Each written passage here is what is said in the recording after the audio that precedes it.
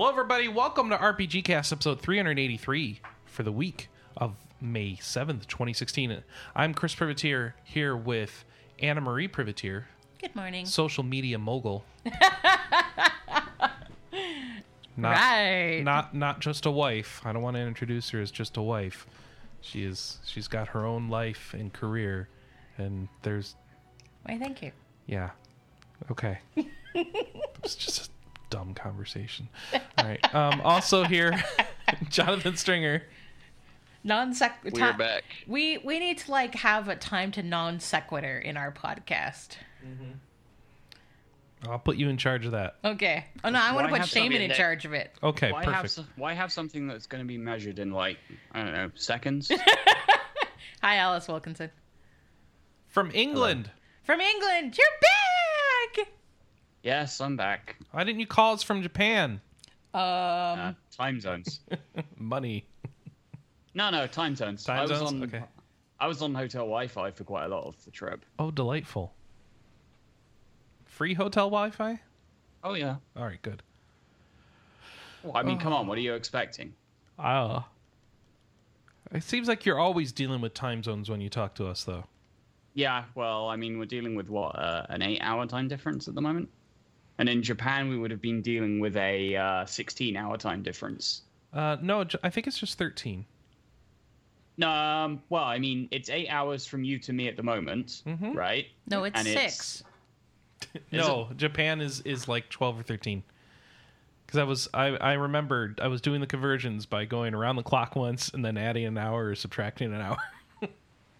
But I mean, it's Japan's like +8 from us, so it's about 14. All right.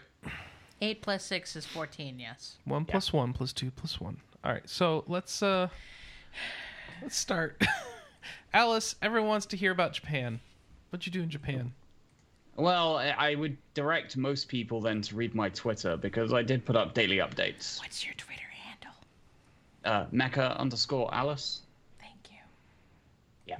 Okay. Yeah. I'll have a lot of pictures up on there that break down my visit day by day because when I got back to the hotel, I'd often spend some time during the evening just uploading pictures to Twitter and stuff. So, I mean, is there anything people recall that they want to ask me about? Did you meet Shigeru Miyamoto? No. Did you meet the Final Fantasy guy? Any of real them. Descriptive. Any of them. See, you thought you needed more info, but really you needed no more info because you knew the answer. Okay, so did you make any video games? Nope. Launch any consoles? Nope. Okay. Did you go to Akihabara and buy all the things? Might have done. Oh, what'd you buy in Akihabara? Quite a lot of stuff, actually. Oh, tell us. Spoilers. Spoilers. No video games. Wait, did you not buy any video games? I bought one game. Okay. Technically 2. Okay. I'm not sure what that means. And one of them wasn't even in Akihabara, so... Okay, so let's start with the game you bought. That would be a second-hand copy of SD Gundam G Generation 3DS. Because it was ridiculously cheap. And I wanted a G Generation game for a console that I actually use, because the problem is with G Generation Overworld, while it is the latest in the series, is it's on the PSP. What's wrong with it? Well, my PSP very rarely gets used these days. In fact, I haven't really used it in about 3 years or so, I don't think. You would have just given it a reason to get used again. Yeah, that doesn't seem like a bad thing. Well, the thing is it occasionally crops up for very cheap on PSN sales. It is actually on PSN as a PSP Classic title. Mm-hmm. And I do have a Vita and a Japanese PSN account, so I'm just going to wait for it to appear on sale and then buy it from there. But you already have it on 3DS now, though. No, it's actually a slightly different game. Oh, as in, okay. They released this one for the 3DS, and then they released another one for the PSP, I don't know, about a year later or something. I don't know. What do you do in this game? I'm watching trailers and it's just cutscenes, and I have no idea what's going on. G-Generation is a strategy RPG. Okay. All I'm seeing are Gundams shooting giant beams of light out of guns and attacking others with light swords, like Gundams do. Which is basically just how the battle scenes work. Okay. But otherwise, it works like any other strategy RPG that you're probably already familiar with. Okay. Something like Fire Emblem. Mm-hmm. Well, maybe not quite so much. Yeah, just like Fire Emblem. You have to raise your relationship with your Gundam units, and interestingly, dress them up. In the G Generation series, you buy both pilots and you buy units. Wait, you have to blow on them to cool their heat sinks? Oh fucking hell! Try not to derail my conversations. Okay. But you buy pilots and units separately, and the units actually there is a permadeath rule that applies to the units, not the pilots. They eject safely, but it does mean that if you lose any of your super special awesome units on any stage, it and all of its levels are gone. So you do have to be careful. A lot of the appeal for it is the fact that it has a lot of Gundams in it, from across the entire meta series. The way they usually advertise it is saying, "Oh yeah, we've got 1,000 plus Gundams or something." That's a lot of Gundams. It's not really all it's not just Gundams. It's any mecha from the Gundam series. So it's a lot of pilots to deal with.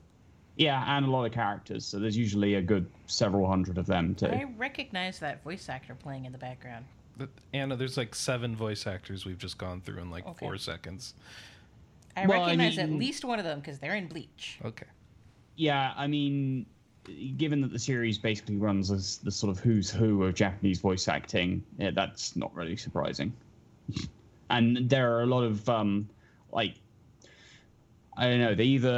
I don't know if they get the surviving voice actors back in, or they just reuse lines from either other games or voice clips from various series and whatnot. But it does mean that they have, since the series goes back to 1979, means that there's a lot of voice actors past and present. Right. In games that feature voice acting. So, speaking of voice actors past and present, we got a Persona 5 trailer this week. Igor's voice actor passed away. You did.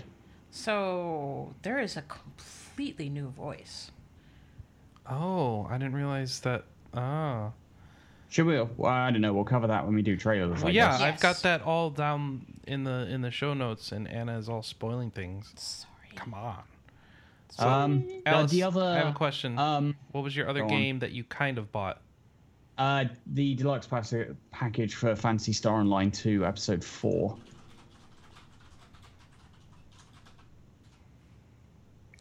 Okay. What does that mean? It's basically the physical copy of the latest expansion pack for it. There's an animation version of Phantasy Star Online 2? Oh, yeah. I didn't know that. That just showed up on my thing here. Okay. I splashed out a little bit on Phantasy Star Online 2 in general, given that I've also got the art books for episodes 1, 2, and 3. Okay. Now, 1 and 2 are the same book. They're sort of both in the same big book, and then episode 3 is an entirely separate one. There was actually another game that I got thinking about it. This was another one of my second-hand purchases, since that's where I found it. But I found the premium set of the Super Robot Wars Alpha series. Now, I've had Super Robot Wars Alpha 3 for the PS2 for a very long time. It's one of the first games I remember importing, way back in 2006 or so. But I've actually not played the other games in the Alpha series. So Alpha and Alpha Gaiden were on the PS1. And Alpha 2 was an earlier game on the PS2. So I now have all 4 of those games. So this is a PS2 collection you found? 2 PS2 and 2 PlayStation.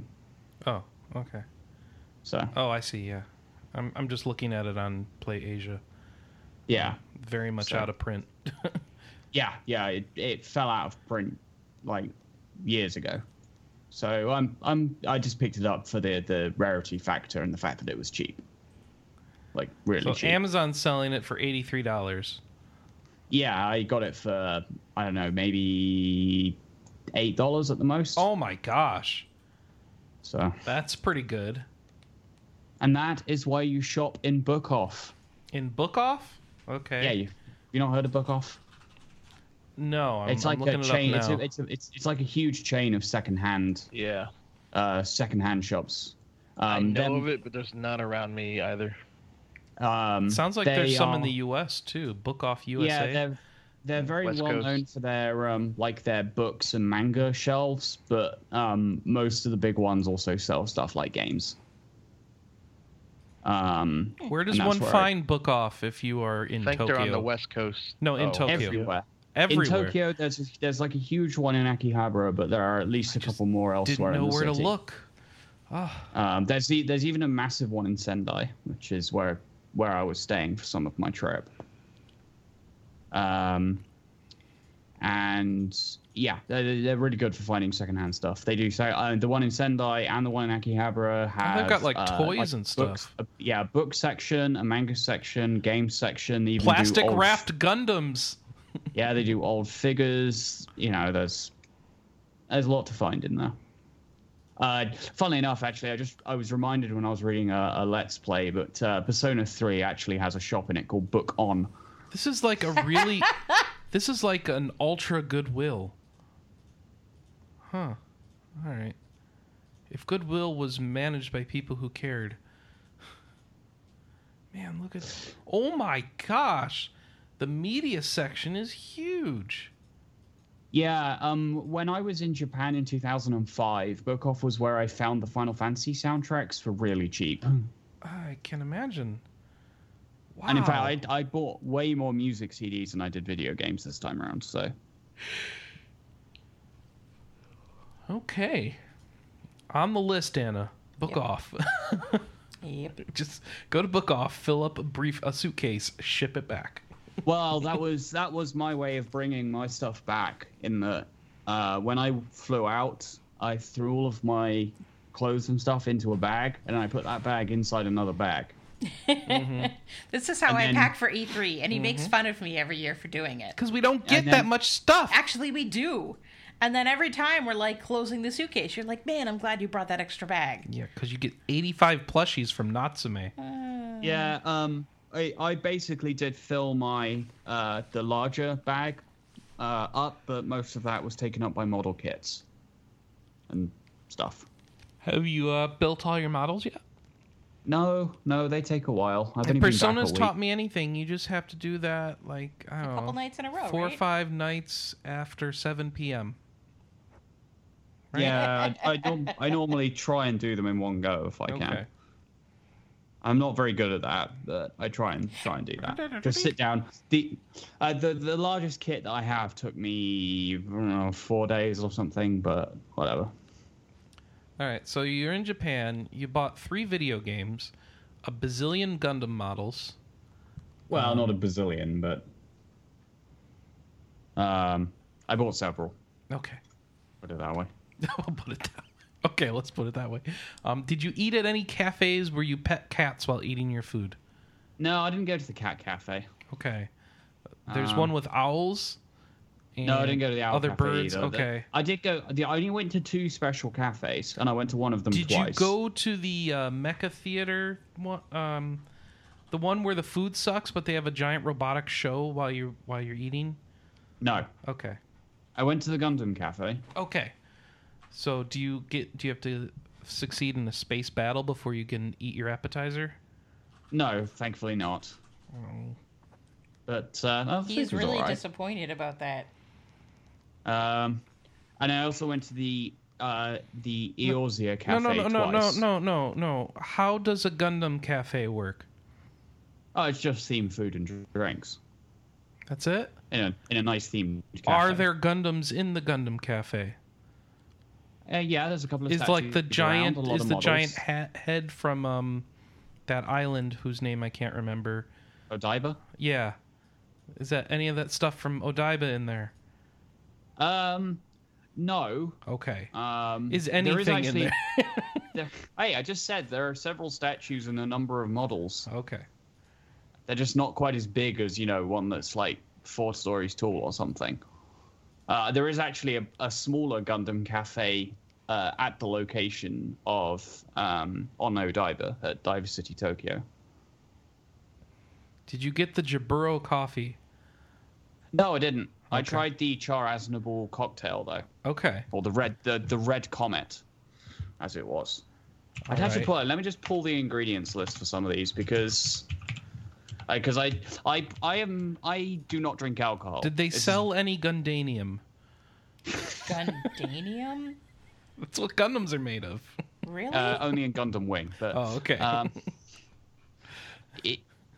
Let me just. I can learn find- something new I'm just looking. every I'm just- day. I'm just looking at my own Twitter list here. So Let's look at the food menu here. We have Tetsu Hanadan rice.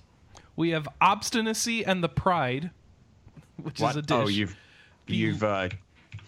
This yeah. is their English translation, I believe. Oh, really? Oh. Okay, so the red comet was Oh, creme de no, cassis, let me show Campari, original. and Yeah. soda. Would you like to translate this page? No. Okay. Now let's see if I can do this. Did you get that? Say that again. Creme de cassis, Campari, and soda. Okay. That doesn't mean anything to me. Okay, I would say the. Oh yeah, that was auto-translated. Yeah, I was going to say. Obstinacy and pride. That's great. I mean, the problem is it sounds very accurate. My friend who came out with me had the red zaku curry rice, which is like a bowl of rice, like covered in curry, like completely covered in curry sauce, but the rice pile is shaped in the shape of a zaku head. What's a It's pretty cool. A Zaku I is just a had a- type of Gundam mana. Okay. It's a type of giant robot, yes. There was another cocktail I had, but I didn't put down on the thing here what was actually in it. But yeah, the other themed cafe I went to was the Eorzean one, which is the Final Fantasy XIV cafe, and I went to that one. I liked that one nice enough that I went to that one twice. Okay. What were there? Were you served by Moogles? No, but they have some Moogles in a like there's this In kind a of cool cage? Did they make them No. fight? Oh. there's this kind of cool looking diorama in the middle of the Oh, cafe. I've got a And there's, picture of it right now. With Yeah. the Moogles like kind of floating and flying around. Okay. So they And And there's there's like one of them's boozing. oh good. And it's near PCs where it looks like you can actually play Final Fantasy 14. Yep, they had PCs and a PS4 set up so that you could log in to play 14 if you wanted to. Excellent. But basically, if you were there, if you had a reserve ticket and arrived at the start, At the start You of were- what? there are like time slots because of how popular the place is. Oh, okay. They have like a time slot system. Mm-hmm. So they've got like 4 time slots during the day. If you come at the start of the time slot with a reserve ticket, you get entered into this raffle thing, which I won second prize on. On good. the first time. that What'd we you went. get? So I got this kind of really cool piece of gold saucer artwork. It's like a gold saucer poster thing that's laminated to be like a dinner mat almost. Okay. Pretty cool. So you didn't win the sword that they had on display or anything like that. No, Okay. no. So I did take lots of explain to me, pictures, if though. it's so popular that you have to only show up during a time slot, how would somebody then justify spending time playing 14? Well, the time slot, especially the last one's like 3 hours long. So like could you eat while you play, or are you supposed to keep that No, separate? you're not meant. Yeah, you're not Okay. meant to take food over to the Okay. PC. So. Okay. So let's just see. Someone a drink because the full menu for the Eorzean Cafe is on the Final Fantasy wiki. So the first drink I tried was this one called Summoner, Chardonnay concentrate, white wine, and soda. It was quite nice. Let's see. Ultima Weapon, Grenadine, Bowls Blue, and Parfait d'Amour, and soda. And then the second time I went, Or what did you eat? Did you eat like the mandragora shaped thing? What did you eat? Let's see. First time, I'm pretty sure I took some pictures of the food. Yeah, but I would have to find them. Yeah, I took the Three Alliance ice cream for pudding. I remember that. Okay. Oh, I had this thing called Gilgamesh's escalope. Oh, that sounds dirty. It's rice with some battered meat with these little sword things sticking out of them to represent Gilgamesh's weapons. Oh, yeah, I have a picture of that. Yeah. Yes. And there's the sausage platter as well, which I actually typoed that in my original tweet. That's meant to be the gladiator sausage platter, not the marauder. Okay. It's got a sword on it. Second time, lots of Gundam Museum stuff. This is Alice scrolling through her Gundam Museum photos, of which there are about 7,000.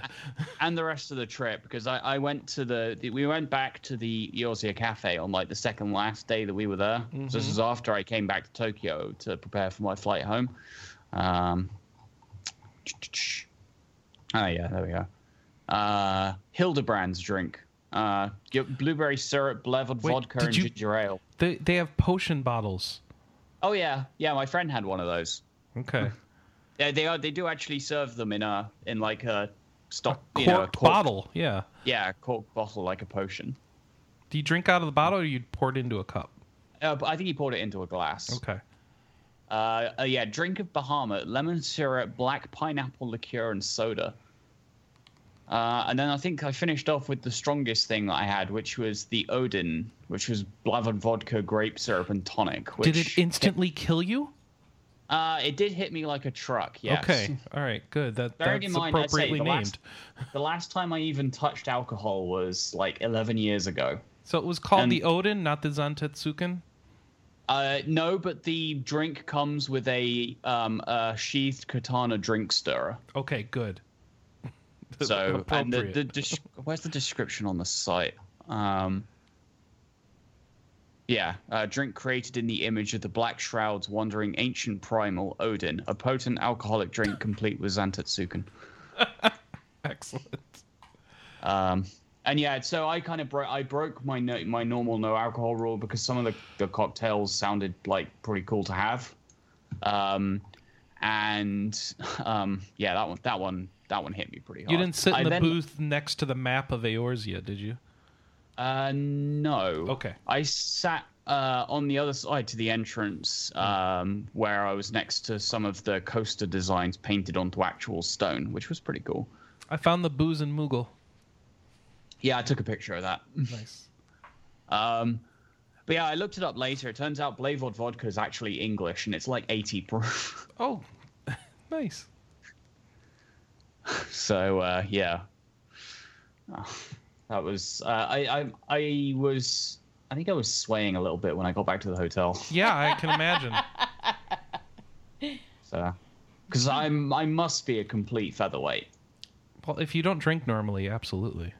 Yeah. So I definitely was not drunk. My friend told me that I was not drunk. So, okay. But I was probably looking a little bit unstable. So is everything exceedingly overpriced there at the cafe? It's not bad. There probably is like a slight markup on some of the dishes just because it's a themed cafe and people are going out of their way to get there, so they can kind of jump prices on it. Charge whatever they want, pretty much. Yeah, pretty much. But let's say me and my friend were happy to pay for it because we figure, we're not exactly coming back to Japan in a hurry, so why not, sort of thing. I'm just looking at the soft drink menu and the alcohol menu. I like there's a glass of alcohol, and next to it is a white mage lifting up a staff. Like, don't worry, drink this, and then I will raise you back to life. Yeah, there are actually two white mage drinks. There's Cure of White Mage, which is Yogurito and Red Bull.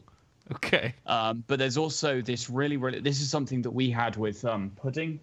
But it was the Strawberry Milk of White Mage, which is just strawberry syrup, milk, whipped cream with strawberry sauce.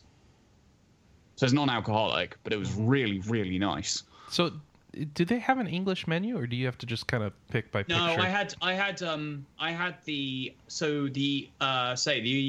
cafe. There's a translation of the menu on the Final Fantasy wiki, and I just had that open on my phone. Okay. I mean, all of the dishes are like they give any obvious foreign-looking people that they do give an English information sheet to, and the sheet that you give to the waitress with your order on it is written in English. Okay. But there's no detailed description of what's in the dishes that's available in English unless you actually look at the wiki. Mm-hmm. So a bit of a pain, but you know. 1 second, I'm just going to just take my headphones off for a moment because I need to reconnect them to power. All right? Uh-oh. Okay. 1 sec. All right. We're losing her. Hannah. No. There we go. Okay. Yeah. So that was, I would say, we liked it enough that we basically went again. Yeah. And I thought it was a good way to kind of round the trip out. Who did you go with? So the other person I went with is just a friend of mine that I know, just a personal friend of mine. I wasn't able to convince David to come with me. And he had been saving to go to Japan for quite a while. So he gave you all the money and you spent it on Gundams? No, Chris. Oh, okay. He paid for his own. He kind of arranged and paid for his own flight, but I was able to. Or we basically sort of timed it so that we would arrive shortly after each other, and then stayed in the same hotel room to save on money during the first week. Okay. And then when I went up to Sendai. I booked a separate hotel, effectively the Japanese equivalent of like a Holiday Inn or something. And he just booked a much cheaper room in the same hotel that we'd been staying in, but then used his rail pass to go visit places like Kyoto and Hiroshima. Whereas I went, as you can see on my Twitter, I went to like some shrines and places around the Sendai area. And it's also not a Japan trip unless you visit like 7 shrines. That's how that works. And I also went and met up with my host family, who I lived with 11 years ago. So how did that go? Very well. They remembered you, right? Nice. Oh yeah, no, I've been in pseudo intermittent contact. You didn't show up like, who are you? Who's this foreign? What? Go away. Yeah. So what happened with them was I've had access to their address for a while. The problem is I'd actually forgotten the postcode for a while, so I wasn't able to send them post easily. But I was able to get that, and I was able to send them some letters just to let them know how I was. I explained everything to do with me coming out as transgender and all of that stuff as well. And you know, they were fine. Yeah. How did that go in Japan? Is that a common thing out there? Well, I think Japan is behind some other places that I could potentially quote. But at the same time, no matter what gender Alice is, she's 6 feet tall. That's that's a good point. Thing is, I'd already been used to sticking out like a massive sore thumb. So really, the only thing you could do worse is cover yourself in tattoos. Hey. Yeah, pretty much. Yeah. So, but I mean, I explained it, and then what happened was I was finding some other way of contacting them. The old email address that I had for my host mother didn't work. She'd closed the account or whatever a long time ago. And by chance, I went back to my house in my parents' place in Cornwall, and I found a piece of paperwork from ages ago, from my original student exchange thing. It was the original piece of paper that told me who I was staying with and where it was located in the country. But in another sort of major advantage was it had their phone number on it. And so I took a bit of a gamble. I kind of gambled on them still living in the same property, and I dialed the number, and I was able to speak to them again for the first time in something like a decade. You did that before you went? Yeah, I did that before I went. Okay. So then I was able to I called them again, a bit later, and I was able to get like a contact email address that worked, and then I basically just arranged the rest of the trip by email, so that I timed it very well, because the day after I went and met up with my host family. So I came up to Sendai. I stayed the night in the hotel after walking around and finding a place for dinner. And that day was the day that I went and met them. Turned out the day after, my host mother was going to go back to Tokyo to help one of her daughters move in to a new house with her Turkish husband. So, if I had like mistimed it by like a day, I wouldn't have run into them. Right. So it was honestly, it's very weird. Very weird seeing people that you haven't seen in like 10 years again. I have some questions for you, Alice. Go on. There's a picture here where they served you a grill with your meal. You had to grill your own meat. How does this work, and where do I get one? So this was on the site of Sendai Castle. Only the walls really remain of Sendai Castle. Everything else that's present on the site was either constructed at a later date or moved from elsewhere. So in one of the main buildings adjoining the museum located on that site was a traditional looking restaurant. And it was one of those ones where you took your shoes off, you went and sat down at a low table. I ordered the Sendai steak meal, whatever it was called. And they served it to me, and I was like, hang on a sec, this meat's raw. And I realized that the other thing they brought over was this tiny little grill. And I was like, oh, I'm going to grill my own meat. It's like anime. You see that in Naruto and stuff all the time, where you're grilling your meat at the table.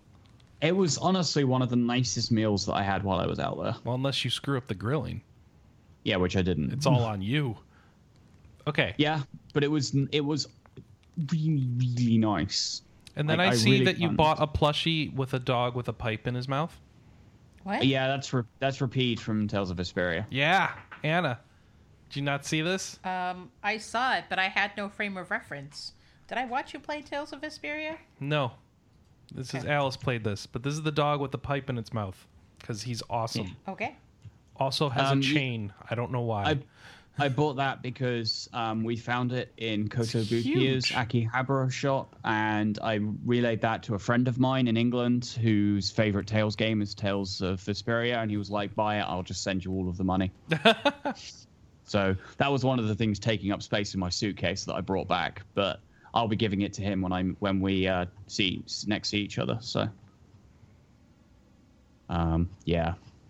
All right, so Japan's cool. What does one play while flying to and from Japan? Sleep. I can't sleep on planes. I'm very bad at it, especially on the trip out when I was in standard economy. Standard economy and 6'2" people do not mix well. I'm so sorry.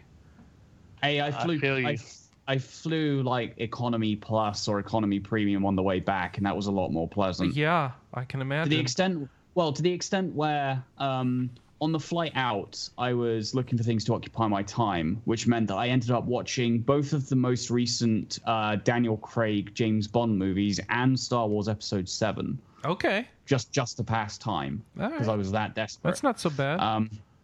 On the way back, I don't actually recall falling asleep, although I do just kind of like, put my head back and like sort of lie down for a while. But before I kind of knew it, I'd already shaved off like 7 or 8 hours of flight.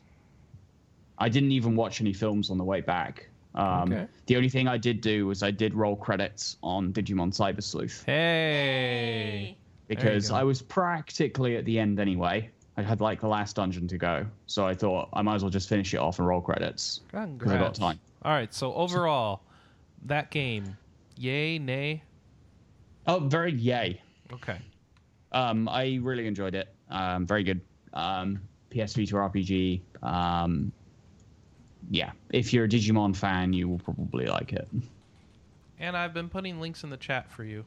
Yeah, about places that we're going to eat when we go to Japan. No, this last one is just where we're going to go. It's some Namco-run store that has cats all over it. I don't know how that works. It's actually run. That one. That's It's basically down the corridor from the Pokemon Mega Store in Ikebukuro. Oh, perfect. I've been to the Pokemon Mega Store. Do they still just play? Do they still just endlessly play Pokemon Pokemon Center music while you're in there? No. Oh, okay. They play the opening themes from the anime, I think. Oh, really? I think they do. All right. Hey, that's what it sounded like. This is the one in Tokyo, right? Yeah, the one in Ikebukuro. Yeah. It was great because I found that one by chance by just looking out the window during the train stops and being like, I need to come back to this stop because I see Pikachu. We knew it was around somewhere, so we looked up the address. Yeah. And made it a stopping point on our round trip that we did on the Saturday before I went up to Sendai. So yeah, that was pretty fun. I didn't buy anything, actually. I didn't buy anything in the Pokemon Center. There wasn't anything specifically that I was looking for. When I was there, I bought a Pro controller because they didn't. They had the newer style Pro controller at the time for the Wii that we didn't get yet. The only thing that happened when I went to the Pokemon Center was it melted my Street Pass. Oh no! I got so many Street Passes from going by Ikebukuro. Mm-hmm. I also got the Eon ticket for Omega Ruby, and that'll Sapphire. do that. I got that really quickly. So Yeah. Sounds like you had a good trip. Yes. Yeah, it was a good trip. Just very expensive. Yeah, that's how that works. My wallet hurts so much. Yeah. Seriously, I'm actually close to maximum value on a £3,000 credit card. Ugh. Yeah. Send donations to Patreon.com/Alice's Gundam Collection. I have been playing some other things in the intervening week. Oh, okay. Hit us with them. I'll leave Overwatch because I think other people were going to talk about it. But no. No, Jonathan might. Oh, okay. But I have... since I did pick up some stuff for Phantasy Star Online 2, I went back to playing Phantasy Star Online 2. In Japanese? Of course. Yeah, because it's not available in English. Well, Nope. There's a giant fan-done English translation. Yes. So there's a sort of... So the fan translation's a bit sketchy. Incomplete in some areas. Okay, because there was a big expansion, right? Well, because there's been like 2 huge expansions or whatever of content, and the translation simply hasn't kept up.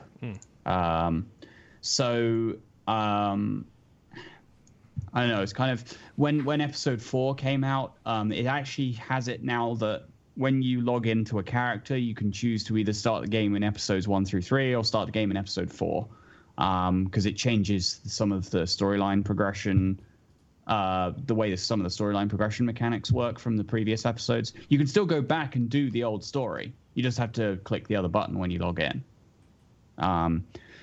And that was something I never did. I put how many? I think over 100 hours into Phantasy Star Online 2, and I barely touched the storyline, which was probably a bit stupid on my behalf. But there you go. The other thing they did was they removed the somewhat obnoxious requirement on having stuff at level 30 to unlock other stuff. You can now just play with them from the start.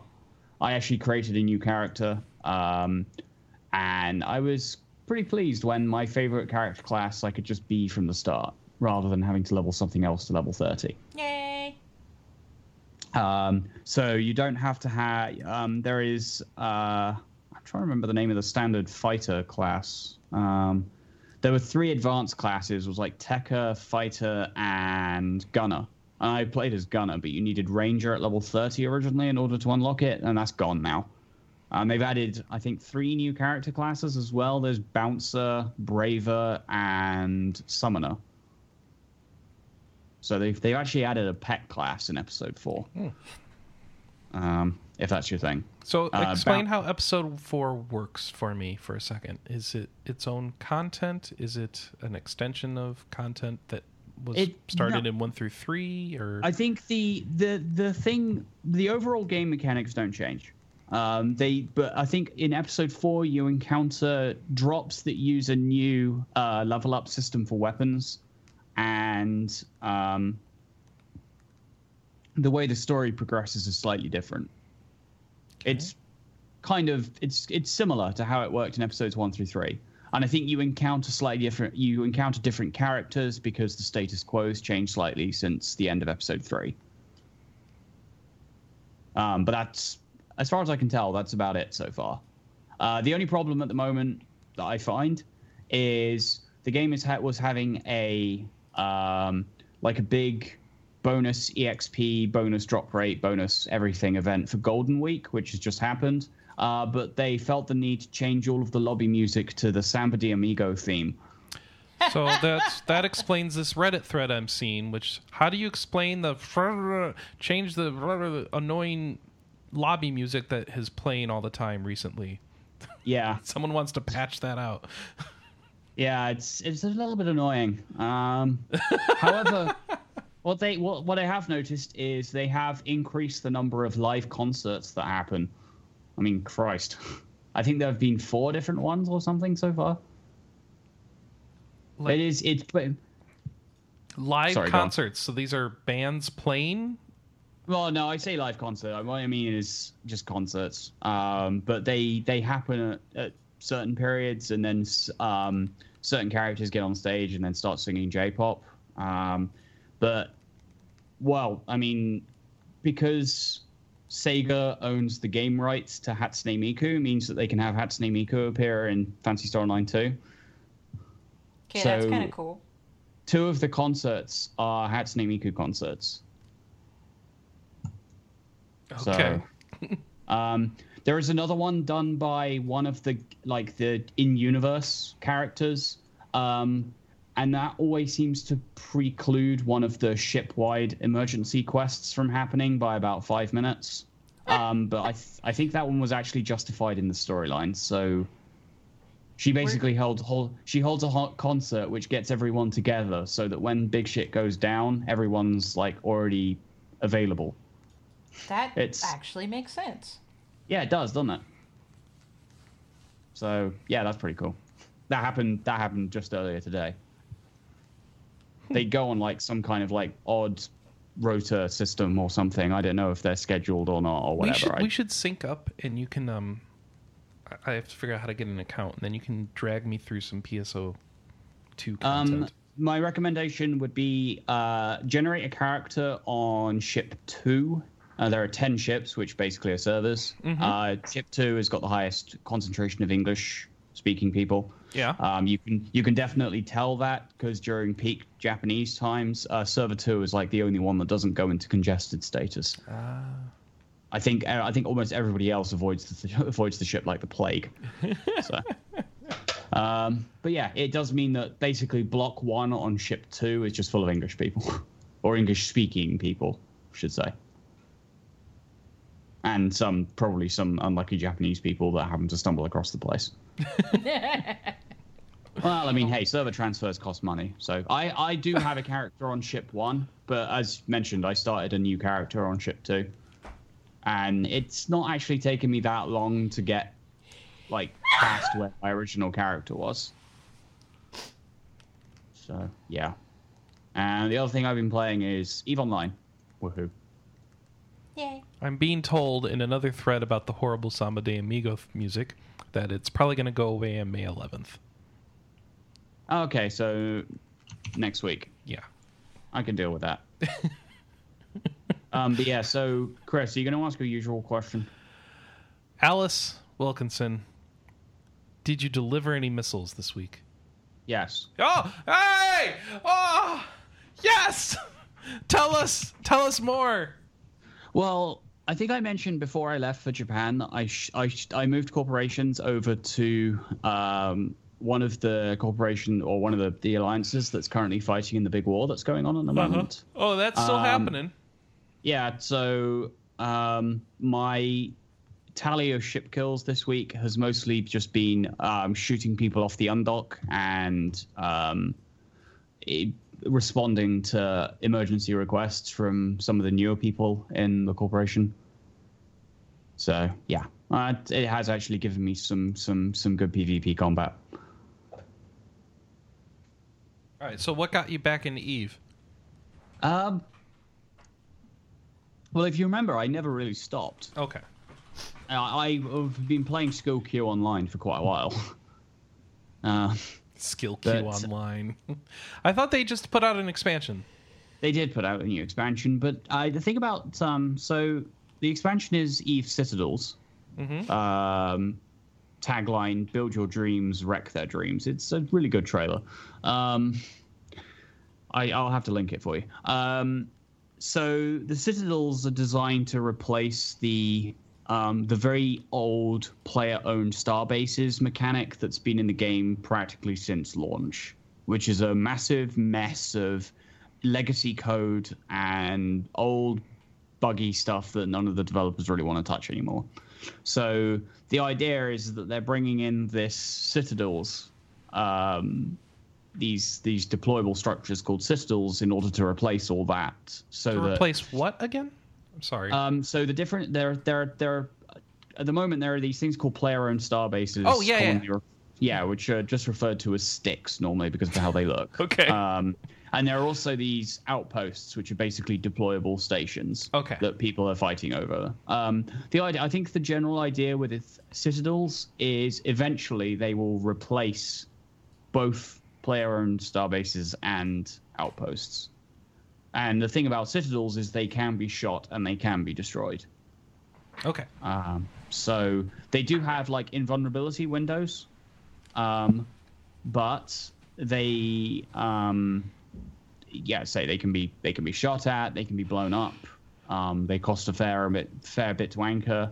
I haven't actually really used one. I'm not sure if we're planning on deploying one in this region of space or not. But there are already several medium-sized ones deployed in HiSec that have survived so far. Several have been destroyed already as well. Oh, all right. How expensive are these things? I'm just checking is it Keepstar? I think it's Astra House. Astra House. I'm just checking the kill boards. You think one of them was killed recently? Yeah, well, recently enough for its mail to still be there. Oh yeah, there's actually been a lot. There have been 43 destroyed so far. Wow. This has only been around for like a week. The value of this one, so the most recent one was destroyed in wormhole space. That's one of the things about them is they can be deployed in wormholes. Outpost requires sovereignty, which can't be established in wormhole systems, whereas these can be deployed basically anywhere. This one was 3.1 billion ISK. How much real money is that? 3.1 bill. Current prices is $47. Wow. And then there's the next one, which is the Keepstar. I don't know if any of those have been destroyed yet. Oh no, Keepstar is the extra large one. None of those have been deployed yet.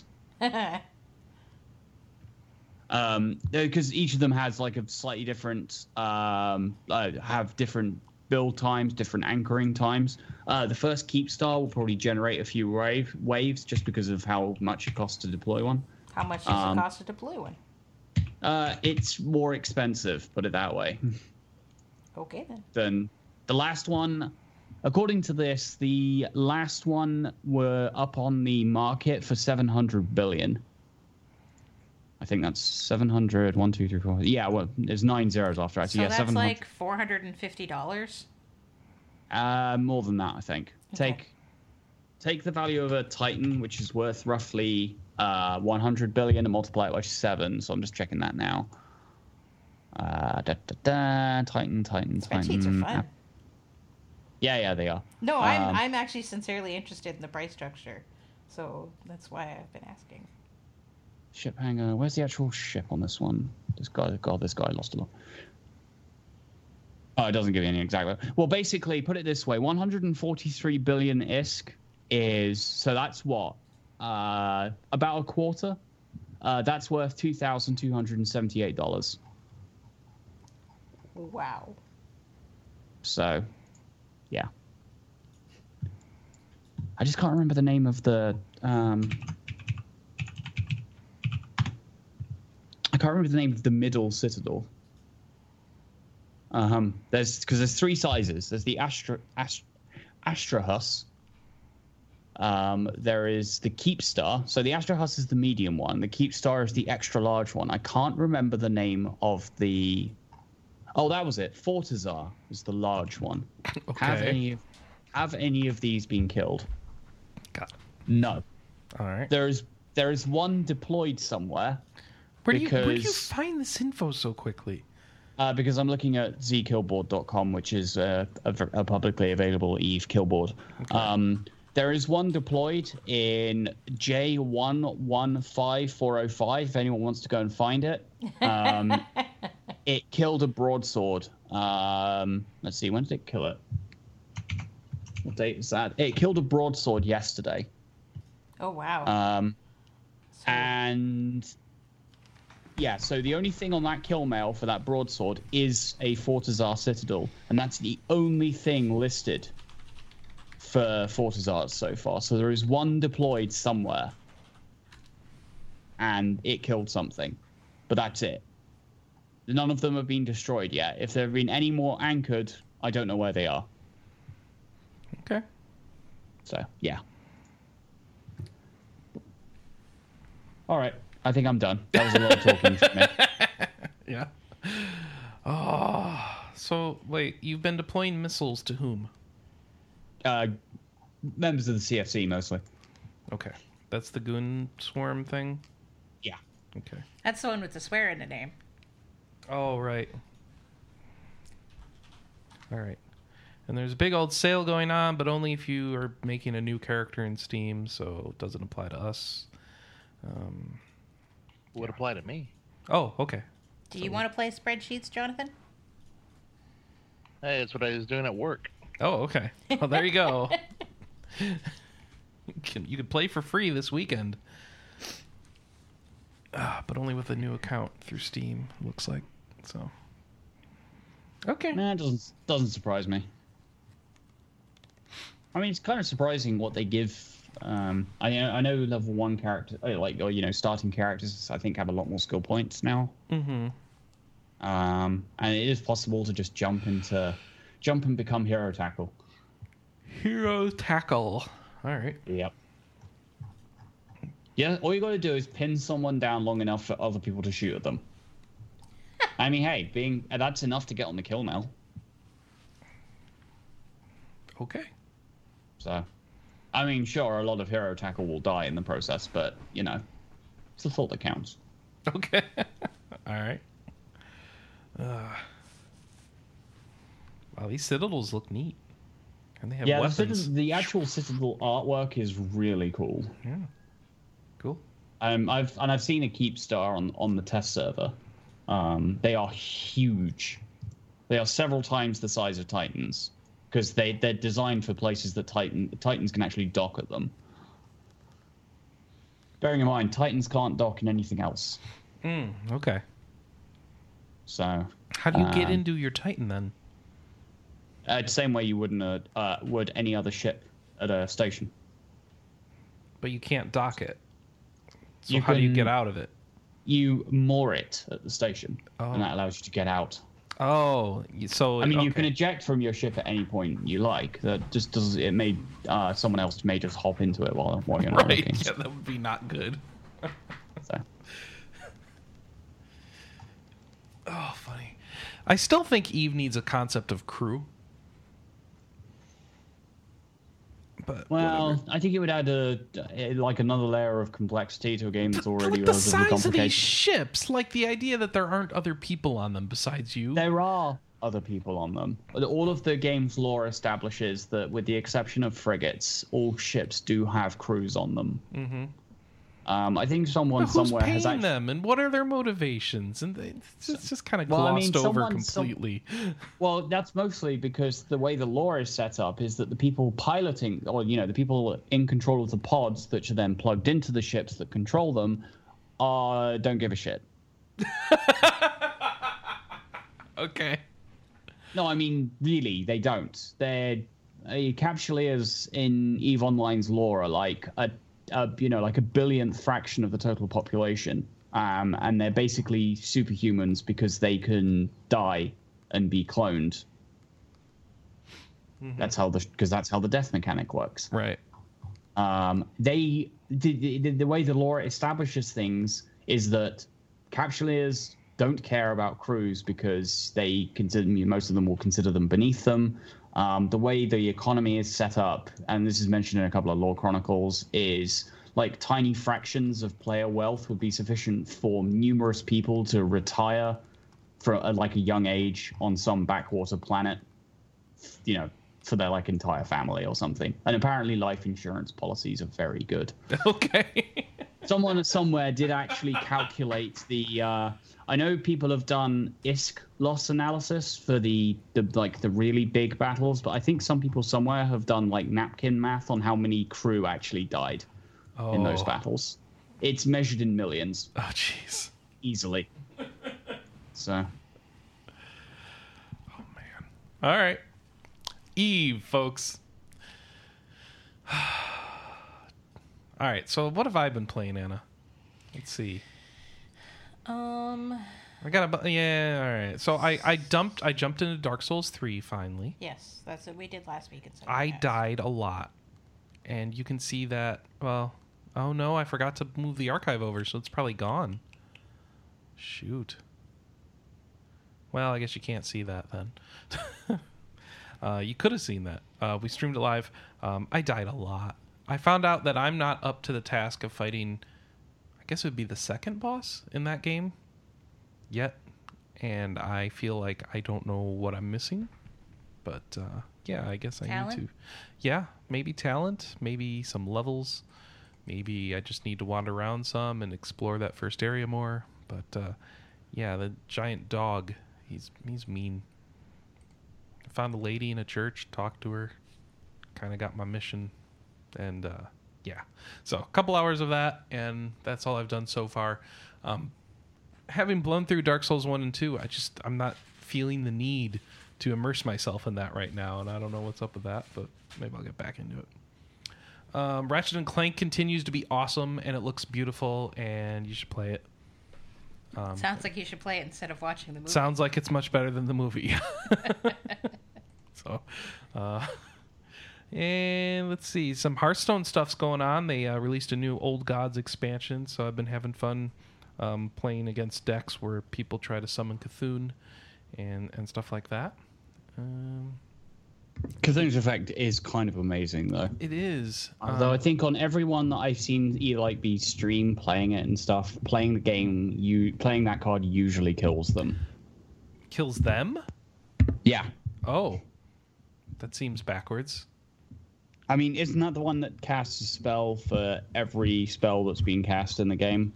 No, Cthulhu is the one who all the minions buff up, no matter where he is in your deck. So and then you bring him out, and it usually means you win. Yeah, I'm thinking of Yogg-Saron. Okay, because you spend the whole time buffing him up to like 24 damage, and then you bring him out, and he does his damage split among all the enemies, and then he's also still has all that damage to follow up with. So yeah, he'll clear a board at least, and maybe clear your opponent as well. Yeah. Okay. No, I was getting confused between. I was getting my old gods confused. It's okay. There's 4 of them, right? In there, or 3? I don't know how many are in there. And yeah. Oh, I started playing Vainglory on my iPad. So that is a MOBA, and it's really well done and totally playable on the iPad. And I'm kind of shocked at how well done it is. Free to play. If you have the urge, if say you're like us and you like Heroes of the Storm and you're away from your PC and you're like, man, I kind of want that feeling, and I'd settle for something close to it. Like Vainglory is totally that, so you can do that. Except of course it's a more traditional MOBA, so last hits matter, and you have to buy stuff out of the shop and waste time doing that between deaths and whatever. But everything can't be Heroes of the Storm, I guess. And Anna, we started playing a new game on our iPads called Star Billions. Yeah. And this is like a choose your own adventure book kind of thing. Yeah, it's got the interrupting your day sort of thing going on, like the game Lifeline. But it's less creepy. Much less creepy. So here's the thing is, you are in contact with a ship called the Little Brother, and all of humanity is living on the Big Brother. So the Little Brother has been sent out with 4 AIs, and each of them have a different job and personality. And so you are presented with dilemmas and have to choose an AI to solve it. So, for example, I was shown a planet that the people native to it really wanted humans to settle down on it, but the atmosphere was completely inappropriate for humans. And so I had to pick one of the AIs to tell them nicely but firmly that the humans weren't going to move there. And so, have you run into that, Chris? Yeah. I picked Ein. Mm-hmm. I picked Sarge. He booted up his he booted up an emotional program that I forget the name of now, but it was very cute. I think it was called the Sympathy Program. Mm-hmm. So I picked like the cold intelligence to tell them no, and Chris picked the guy who would shoot first and ask questions later to tell them no. So I assume, got a very different reaction from them, even though the end result was the same. Yeah, the end result seems to be the same. So it's just kind of a fun little thing. It's a story that the more spoiling the story kind of ruins it, since the story is all there is, and like your choices kind of influence how you get between the story points, and then the main story points seem to be identical so far. And it sounds like there's going to be a season 2 to that game, but I don't know when. Well, you can buy it now. Oh, it's in the game. All right. I think season 3 is in there too. I didn't see that. You have to go to the shop. It offers you T-shirts first, so it's a little complicated to. That's weird. Find where the new seasons are, but yeah, it's very interesting. I like it. It's fun, and the cool thing is even though there's a cooldown timer, like say there's an hour and a half between missions, you can actually play little tappy mini games. And as you successfully progress through these tappy mini games, they knock time off of the timer. So, for example, there's one where your ship is on the left and there are asteroids falling on the right, and every time you shoot an asteroid, you get X amount of time off the clock. Mm-hmm. So yeah, we've been playing that. Yep, we've been playing that. And what else you been playing, Anna? I've been playing Gems of War, which I think we talked about a couple of weeks ago. It's a free-to-play puzzle quest on PS4 that we were complaining we couldn't get our PS Plus pack from. Well, we finally got our PS Plus pack. And yeah, I don't know what else to say. It's literally a free-to-play puzzle quest. If you like Puzzle Quest, try it out, because it's free. And I've been playing a ton of Bravely Second. That's a lot of Bravely Second. Did you see the way that I put it on the sheet? No, I don't see it on the sheet. There. Bravely. So I have like 70 hours in this game right now or something like that. I'm level 91. I have a lot of jobs level 10. So I think I'm close to the end. Maybe. Because last night I unlocked the final job. So that was really exciting. And there's cool stuff. And the thing that I realize is they basically reuse everything from the original game, but I don't care because they do it so well. So, like, one of the things they do is introduce a new summoning class. And the summons that you have to go and find and retrieve are all of the bad guys, all of the big boss things that used to come down and harass your Street Pass village. So that was really cool to see, and I'm stuck on one of them at the moment. So my party tends to be one person with quad wield. So they have a right hand, a left hand, and a head and a body all equipped with weapons. It's too many weapons. It's too many. And they're always a physical class. I've kind of been rotating through all of them so that I can like merge together different abilities and stuff. And then I usually have someone as a ranged damage of some sort because there's actually enough of those classes to go around. And then I have one person who's always a magic caster, and then I have one person who kind of fills whatever roles need to be done for that particular battle. Sometimes it's new class, sometimes it's an old class, sometimes it's support, sometimes it's attack, etc., etc. So yeah, that's what I've been playing. That's pretty good. I really haven't been playing anything else, considering how much time I've been putting into this game. We're gonna have to talk about the June-July dilemma at some point. Okay. Probably at the end of the month. There's a lot of games coming out in June and July. I don't know how I'm going to get to them all. Anyways. That leaves Jonathan. You guys should talk about Overwatch. Well, okay, before we get to Overwatch. Uh-oh. I haven't played it that much. I played it for about 3 hours last night. Probably going to play it more this weekend, though. Let's see. Banner Saga 2, I've been playing some, not as much as I should or actually really want to. For those who are fans of the first one, this one has more varied battles, different objectives, and it carries on right after the first. So if you enjoyed the story in the game, this is more good stuff with some... Is it still exceedingly depressing? Yeah. Okay. It starts off really kind of dark and somber too because of the events in the first How one, could it be more dark and somber than... All right. Oh, man. This game's heavy. So, and I have an interview that I have with Arne Jorgensen, the artist, and I need to post it. So I've had some life events happen that kind of set me back on my progress, but I need to get that up soon, and so our readers can check it out. So be looking for an interview with Arne from Stoic here soon. Sweet. And still playing Fire Emblem Fates every now and then. I get sucked into doing some of the side battles and DLC.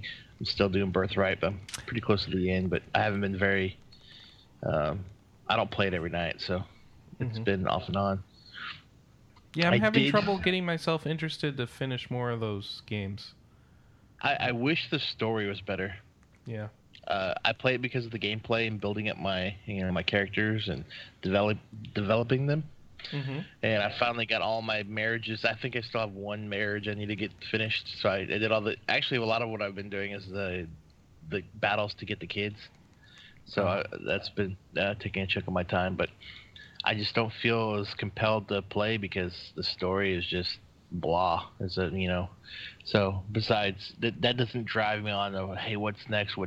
So it's just more of just for the gameplay at this point.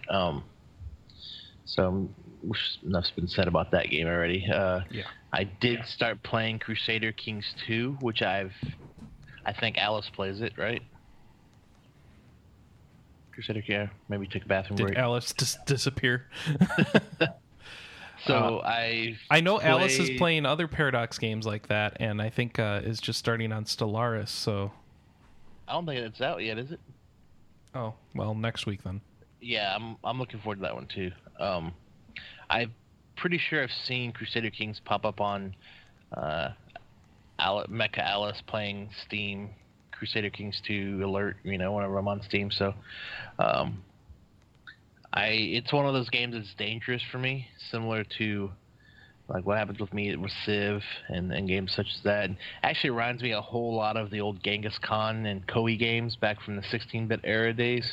Mm-hmm. But it's a empire building game, or not even empire, but like a dynasty game where you manage and rule a medieval country or duchy or whatever, and you make political decisions, and you have heirs, and you give land out, and you go to war if you want, and so all that kind of good stuff. But it's like that one more turn type thing, but it's not turns. It's real time that you can pause and make more extensive decisions, but it really sucks me in, and I think I played it about 8 or 10 hours, like in 1.5 sittings last weekend.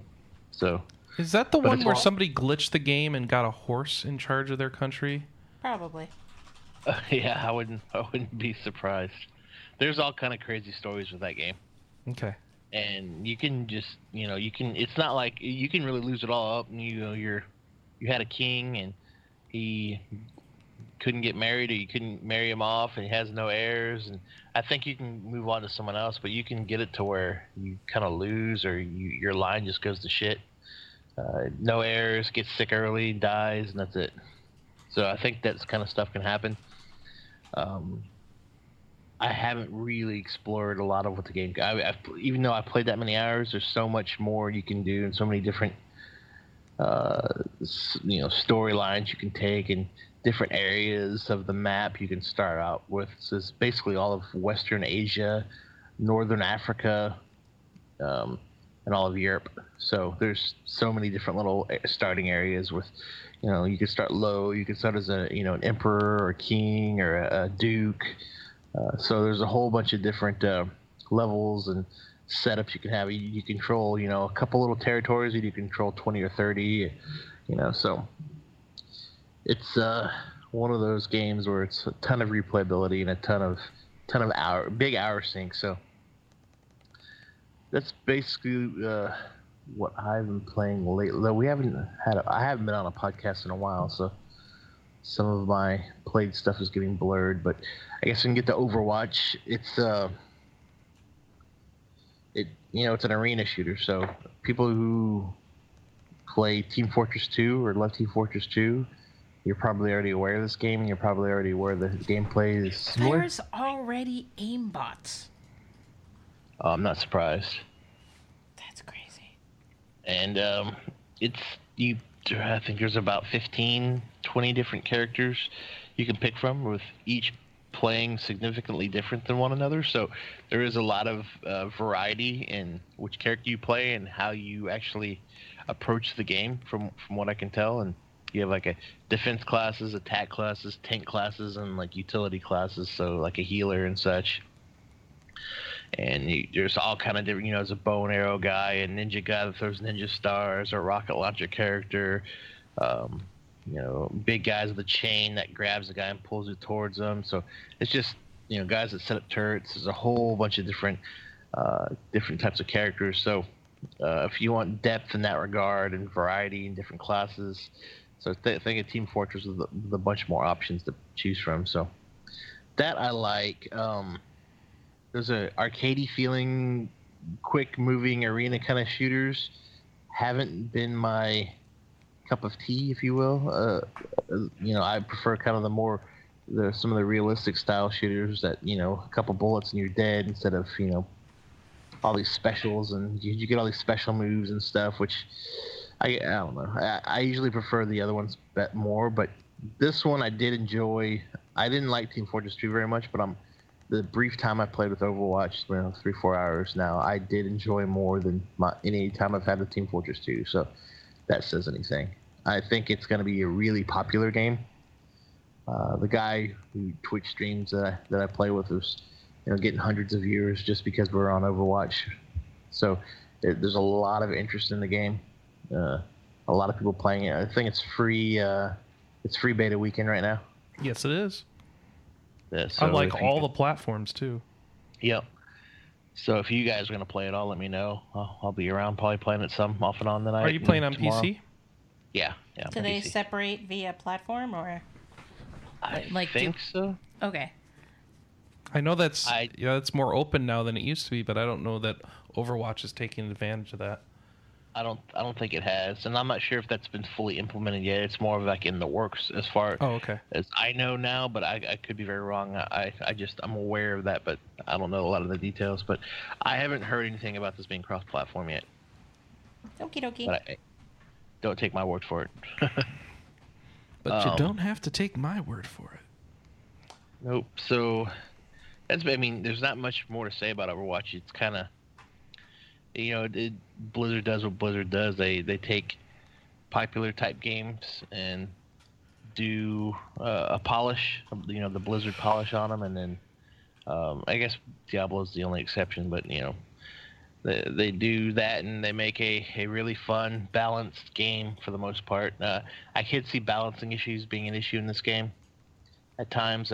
There's definitely, at least for my point of view, some characters that seemed really easy to play, some characters that seemed really hard to play, some characters I found fun, and some like I just didn't care for at all. So obviously that's going to be personal preference as well. But I think there is some that are generally agreed to be easier to pick up and play, and maybe more immediately powerful, and some that aren't near as good. So I think you may have a monthly or every couple months balancing patches. Similar I will say they do a really good job of regularly balancing stuff in Heroes of the Storm. So I would not be surprised to see sort of a regular rotation of, hey, we looked at the assassins and this is what we did to 3 of them, and hey, this week we looked at all of our warriors and this is how we've adjusted them. Oh, it does not. They do the same thing with WoW with their classes too. So I didn't surprise you. But sometimes it's a constant battle. You nerf this, well now this is too powerful. You nerf them, no, that's too powerful. So it's kind of almost like a circular thing. They have to keep chasing. And if you make something too balanced, you take away the variety. So. Oh yeah, totally.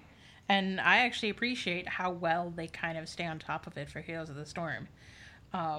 Just because having a character that's super overpowered kind of is a bummer, because you play against them and it's like, oh, well, I guess I'll just leave this lane because I'm never going to be able to lane against them. Yeah. Or, wow, okay, this, fighting the hunter in PvP is usually pretty OP and they just wreck.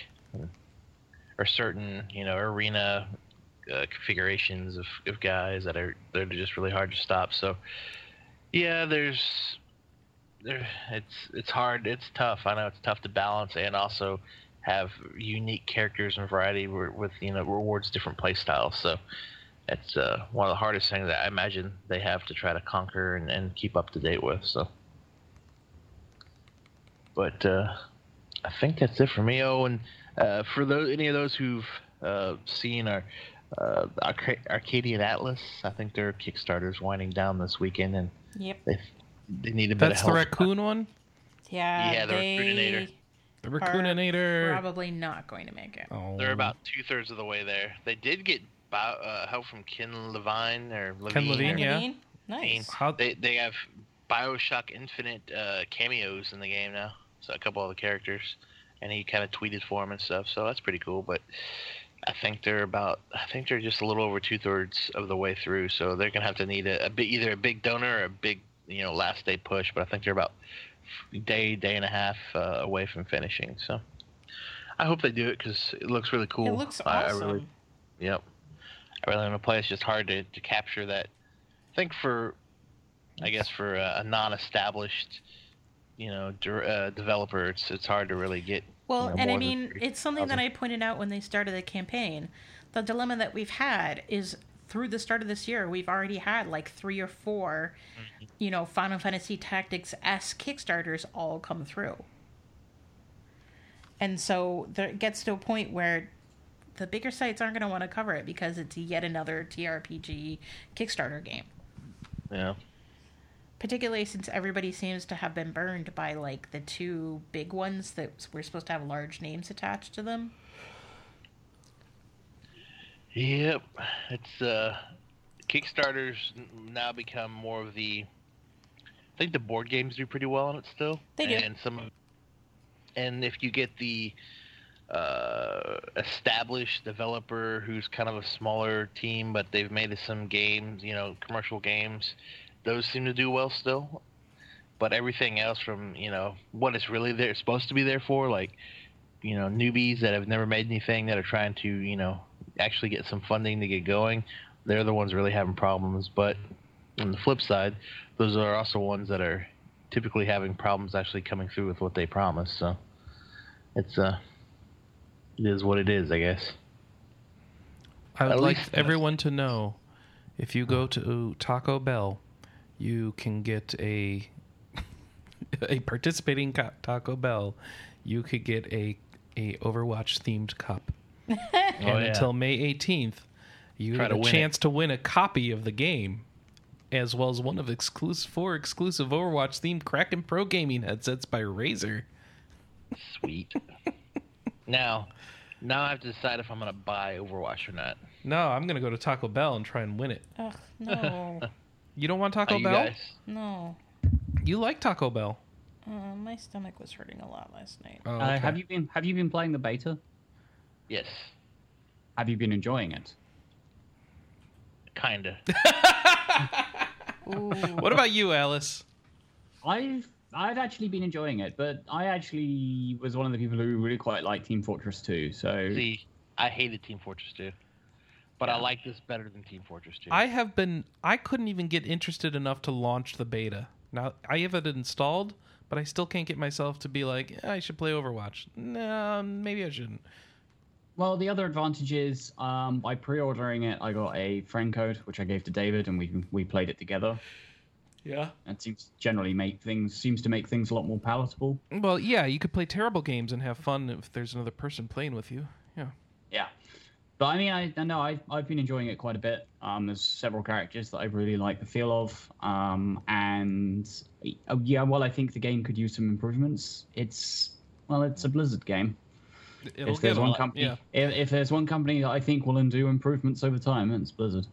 I like the rocket launcher girl that flies in the air. Yeah, Farah is one of the characters that I use. Her style is very straightforward, very it's basically the Quake rocket launcher with a jetpack. Yeah, and then very the straightforward. Soldier guy seems the most easy to play in OP. Soldier 1976 or whatever. So Soldier 76 is the guy you play the tutorial as. So I think he's kind of designed to be the kind of, generic everyman damage dealer. Compared to the mascot character for the series, Tracer, she's actually really quite tricky to use. She's the hardest to use, I hear. Yeah. So. I don't think she's the hardest to use in Heroes of the Storm, though, is she, Anna? She's tricky to use in Heroes of the Storm. Okay, never mind. All right. Well, because she's not a straightforward damage dealer at all. No. Because her weapons are very short range. She has low ammo capacity, but her mobility is crazy. And I think that's the whole point. Bastion seems a bit OP as well. And I think his turret's probably going to get nerfed. Yeah. Probably. He sits back there in that little car or whatever. I can't think of the name they call it in the game. Tank thing. Yeah. Yeah, and then he puts his little turret up on that and just wrecks. About half the games I played last night, whoever played Bastion was MVP. What about the monkey? What, Winston? Yeah. He's annoying when he's playing on defense. Okay. Just because of his deployable shield generator and the fact that he runs over to you and smacks you in the face. Okay. He's one of those guys who's very good at holding defense points, I found. Or I found him annoying to fight against on defense point. My preferred tanky hero person is Devar, because she has a mecha. I haven't played a tank yet. So I'll have to do that. So yeah, if you guys play later today, I'll probably be playing later on. Okay. Oh, I do. I might just be delivering missiles to people on the Undog. So yeah. I also did talk about Crusader Kings 2 while I think you were away. I know you're playing. Yeah, I think you played that, right? Yes, I have played Crusader Kings 2. Is that the one before or after Europa Universalis? Before. Okay. Yeah. And then you go to Iron Brigade or Iron Tank Brigade or what's it called? It goes Crusader Kings 2, then Crusader Kings, Europa Universalis, then Victoria, then Hearts of Iron. Okay. Or at the moment, there exists no save converter for Europa Universalis to Victoria 2. Why not? Well, because they haven't programmed one. Well, but now they got to make one to get to Stellaris. Stellaris. Yeah. Chris. Stellaris. Well, it's stellar because it's the stars. worst thing about Stellaris is it doesn't come out until Monday. Okay. But there are a bunch of people like streamers, YouTubers, and stuff like that all got pre-release copies of the game, and they've been streaming on Twitch all weekend. Oh, you poor thing. I want the game, damn it. And it looks like like Civ 4, where you're just going to play it forever and ever and ever. Well, Civ pretty 5 much. Or Civ anything, really. Yeah. Pretty Well, much. handily, there is someone has put together or several people have put together a web interface that allows you to design your own empire, like before you have the game. Oh, yeah. In Stellaris? Yeah, let me link one of them. Link it in the Skype chat.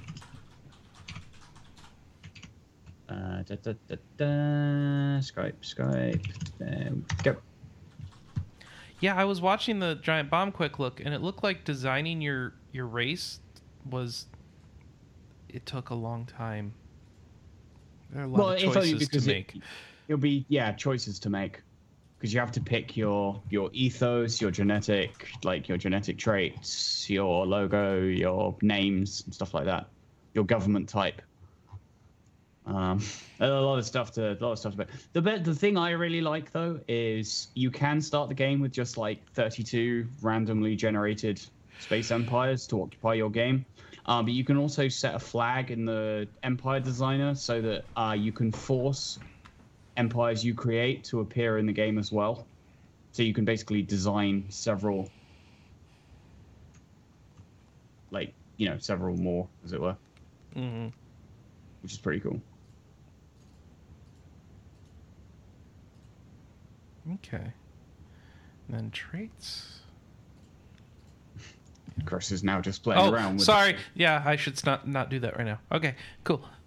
Do it when somebody else is talking. All right. Jonathan, you're done, right? Sure. Sure? If you got other games, man, don't let me stop you. No, I think I'm done. All right. Well, let's get into the news, folks. Beep, beep, beep, beep, beep. We got a lot of it because we've been gone for a couple weeks. So let's chunk down here. First off, we've got an update from Toronto developer Massive Damage. They've put out an early access version of their tactical RPG, Eorzean 6, Starbase Commander. And let's see, what is this? We talked about this one last time, too. Did we? Yeah, I don't know if it was this exact news, but I think because due to this, I added it to my Steam wish list. So this was a Kickstarter, and they've said, hey, it's out. We've got a video up on the page, like normal. Trailer. It's trying to blur the lines of tactical turn-based JRPGs and tactical base building. So stylized pixel graphics. It's a throwback to 90s RPGs, and this could be good. This looks neat. Well, see, listening to it, it sounds like, oh man, that's awesome, and that's awesome. It's all things I love. Yeah, it could be really but boring, when I actually pull it up on Steam, it doesn't look as cool as it sounds, but I'm still willing to give it a try. I mean, there's like that space game that got kickstarted that everyone thought was really boring. Star something or other. Well, whatever. We've already forgotten it. Star Citizen? No, not Star Citizen. Is it? Was it Star Citizen? It's the one that everyone's paying thousands of dollars for ships. No. One that I think you're Derek thinking Smart of is suing. I think you're thinking of Starbase something. Starbase. The guy's Broken Vine did. No, not Double Fine. Not DF9. Okay, it wasn't DF9. No, that one wasn't kickstarted. So I'm talking about Wasn't one it? that was. Oh, okay. No. FTL. No, FTL's good, so that's not it. Yeah. We're forgetting it because we've all put it out of our heads. But Star Kickstarter, Star Trek style game, iOS, PC. Oh, Star Command. There you go, Star Command. That's the one. And everyone was like,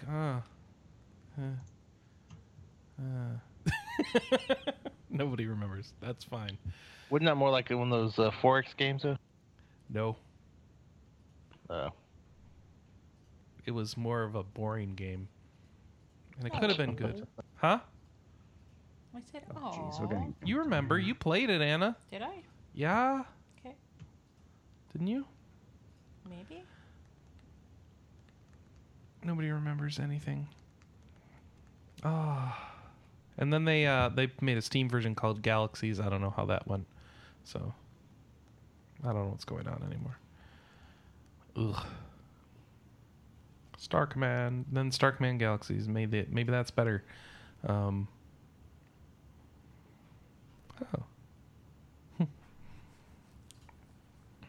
let's look at that. I've gotten totally distracted now with this. How did it do? Mixed. Oh, it's early access because Galaxies isn't out for sure. They're still working on it. Okay, so that might fix it. Because Star Command was kind of. Okay. Anyway, back to news. Daedalic Entertainment. The people make the Deponia adventure games, which has nothing to do with ponies. It's just called Deponia. It's about a world that's like a garbage dump or something. It's weird. All right. So let's see. How's this working? They've put they've got a new RPG coming out called The Long Journey Home. It's after disastrous test of humanity's first jump drive, the crew members of the ill-fated spaceship find themselves stranded on the other end of the galaxy. Star Trek Voyager. Players must take the helm and guide the struggling group of would-be survivors back home. This time taking the long way and traveling through the galaxy back to Earth. So you can imagine how that goes. PC, Mac, Linux. Some as yet unrevealed consoles. Second half of 2016. We've got screenshots and stuff like that.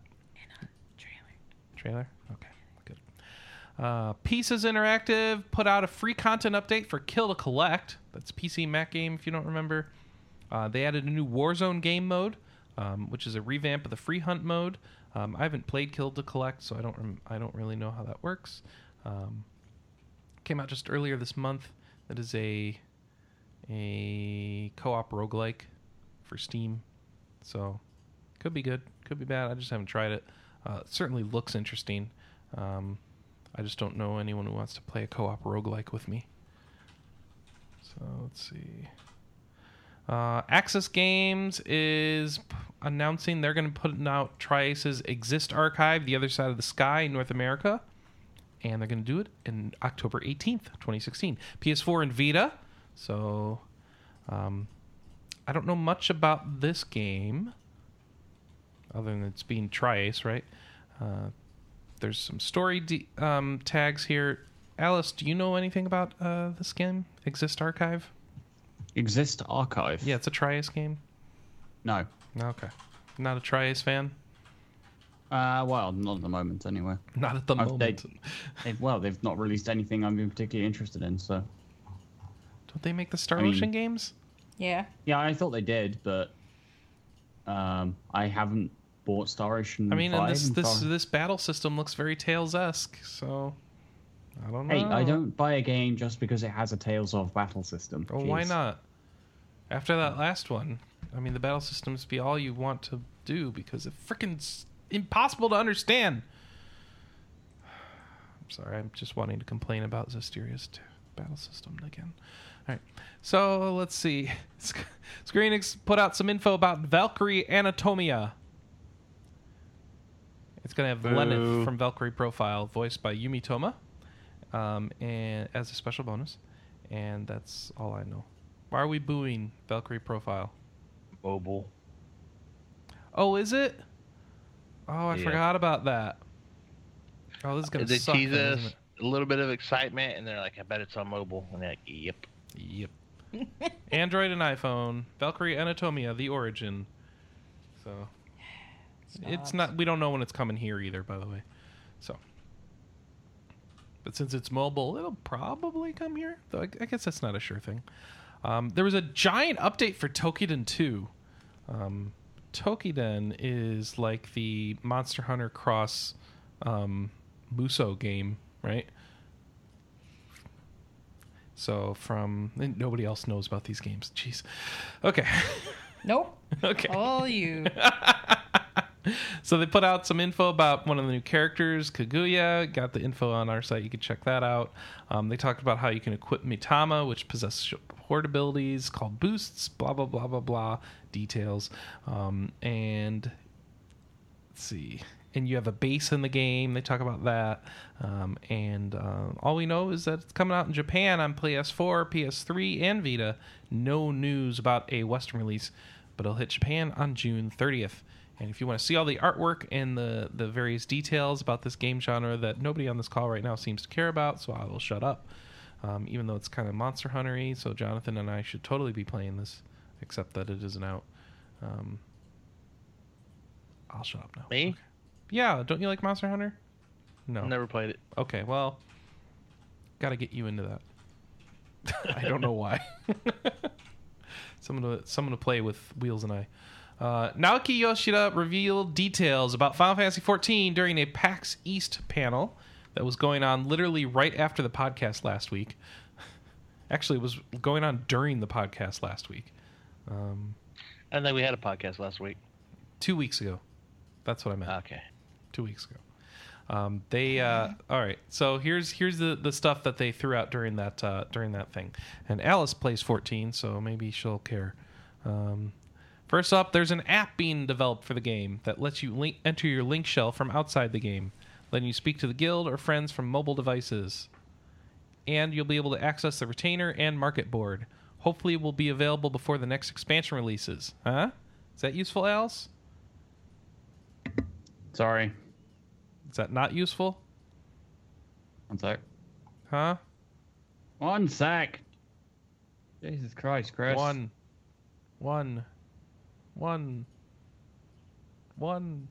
What's going on? I got distracted and didn't hear what you said. Oh, okay. Well, you didn't ask for me to repeat it, so I'm really confused. That's what you were going to. Okay. An app is in development for Final Fantasy XIV.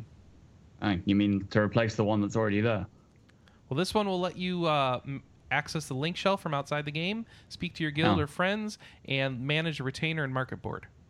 Okay, that is actually significantly better than the one that already exists. All right, yeah. It'll be available before the next expansion, they hope. So that seems useful. Sounds kind of like the World of Warcraft app. Yes, it does, doesn't it? Yep. Yeah, it does actually. Maybe they got the same. Maybe they got the same app development team. Yeah, maybe. There's new Hildebrand quests in the next patch, 3.3. So. Did you see the Twitter interaction about the patch? No. Yes, you did. Oh, I did. Oh yeah, that was good. Oh, because it's something of the Horde, and then all the World of Warcraft account was responding like, "Oh, the Horde, eh?" And yeah. I like that the cat person that you follow all the time had like a little gasp artwork. Okay. The guy that draws all yeah. the druids. Yeah. Yes. Yeah. Mm-hmm. Damn, it's like I can't find the damn tweet now. Yeah, there's some good gifs being exchanged by I followers like the of fact both that accounts. Final Fantasy XIV answered back and said, "Don't worry, guys, we're prepared." Oh yeah, that was it. That's what the gasp was in response to. All right. Let's see. Odin made a guest appearance in Phantasy Star Online 2, apparently. Is that true, Alice? Okay. Yeah, I missed it, but Oh, okay. it happened a little while ago, I think. I wasn't playing back then, so... And apparently they're going to make it sound like there's a chance that Phantasy Star Online 2 characters will be coming to 14 in all territories. So that's the closest us in the U.S. might get to Phantasy Star Online 2. What the heck? Let's see. Let's see. Gender-neutral clothing, he's kind of pseudo-committed to and said, please tell us in the forums which things you would like us to make equipable by both genders. And he volunteered up the bunny outfits. Well, yeah, the audience asked for the bunny outfits, yeah. We're going to get on it. Let's see. Summoner pets, they're not going to add more forms, because that takes a lot of balancing to add more summons. But they want to let you change the appearance of them, starting with Carbuncle. Maybe adding one new appearance per patch. They said, yeah, flight in the old area is probably not happening. You know, it takes a lot of work to do that. So unless they go back and remake the whole game again, Cataclysm style. More cameos from other Final Fantasy characters, like we saw with Lightning, apparently. But they're not going to say who, because they don't want people complaining that, oh, man, I was hoping it was going to be them instead. They'd rather just release it and have people be excited about it when it comes out. He admitted that the Hidden Moogle questline is his most hated questline. Alice, do you have any idea what that is? Sorry, do I have any idea what is? The Hidden Moogle quest line. No. Apparently it's really bad. Nobody likes it. And he noted that Moogle love had dropped dramatically after this quest line. Is that I wonder if that's a reference to the... And he promised to make players love Moogles again with 3.3, hinting at a little revenge on the Moogle King. So... The thingy. Koopa Freed or something? Or No, I was thinking of the obscene number of Moogle quests that you have to do in... Damn, I can't remember the name of the Shrouded Mists or something. Yeah, I don't know. Okay. Yeah. And then there was the Moogle delivery chain. Yeah, I don't know. Hidden Moogle. FXIV. Hidden Moogle. Hidden Moogles. Okay. Yeah, I don't know. Maybe it was an event or something. Nah, I doubt that. I think it might just be the delivery Moogle quests. Okay. So. And that's it for what they released out of that panel, but some interesting stuff. Oh, and also, I guess this wasn't talked about in the rundown I was just reading, but they also said that sometime in that thing that they are actually trying to make it so that we have the 7-Eleven items in the U.S. as well. And I think they stopped selling those before I arrived in Japan, unfortunately. Aw, that stinks. Yeah, so they've got it. The approval on his side from the game perspective is all done. It's all a matter of working on the contract and the legal stuff and making it actually happen from a business side. And obviously he can't control that. So it might happen. There is a chance. All right. Zuze's visual novel RPG hybrid, Eorzean the Eternal, is coming out on Steam, or it's out on Steam. It's an all-ages version of the game, in English by Just USA. It's downloadable from Valve Stormfront now. And so, yeah, that's another visual novel announcement, which I'm surprised we're covering, but okay. Yeah, we supposedly this is one of the good Just games. I want you to go check it out. Have you guys are there been bad to ones Just too? before? Okay. Well, most of the Just games are basically all like I can't think of the word for it. The proper word. It's like the hentai sex ones. Oh, okay. So I know they have a term for it. I can't think. It slips my mind. I think hentai games, H games, it covers it. Okay, that works. Then I think there's another one too. I've heard, but yeah, that's basically what it is. I mean, there's otome, but that can go either way. So, I don't know. All right. It is Eorzean the Eternal, the Spirit of Eternity Sword. It is $15 on Steam. Overall reviews are positive according to Steam, so that's a good sign. So, and it looks like visual novel, but also looks like it has like a RPG combat system in there. So maybe that's why we're covering it. That would make some sense. Yeah, there's stats and all that stuff, levels. So interesting. I'm gonna follow that. See if we can figure out what's up with that. All right. Nintendo confirmed that E3 is going to be weird. So the Legend of Zelda is going to come out for the new Legend of Zelda is going to come out for the NX as well as the Wii U simultaneously sometime in 2017. March. Oh, March now? Okay. Yeah. And it's going to be the only playable game at the Nintendo booth at E3. Across all its platforms. So they will only have this game at their booth in a playable form. There could be plenty of other games shown in non-playable forms. Other vendors will be at the show, such as Natsume, showing off other games. Like, for example, Natsume is going to have a game on 3DS. Yeah, right? River City, Tokyo Rumble. Okay. And I'm sure other vendors will as well. So, but a lot of confusion came out of this announcement because people started thinking that it meant that, oh no, there aren't going to be any Wii U or 3DS games anywhere at the show. Like, no. Just not at Nintendo's booth, which is weird. They will be the Wii U version of Legend of Zelda. Oh, the no NX stuff showing off there. No NX stuff at all. Jeez. It's going to be weird. But we've seen that Nintendo knows how to do a Zelda-themed booth before, so I'm assuming also, that's what it will look like. Instead of having a 3-day Treehouse event like they did last year, they're doing a 1-day Treehouse event, and it's all Zelda. Which is weird. But okay. People are very concerned that this means that their 2016 back half has like nothing from Nintendo. Which is not a good sign, but okay. It's probably not it's probably not an unfounded fear.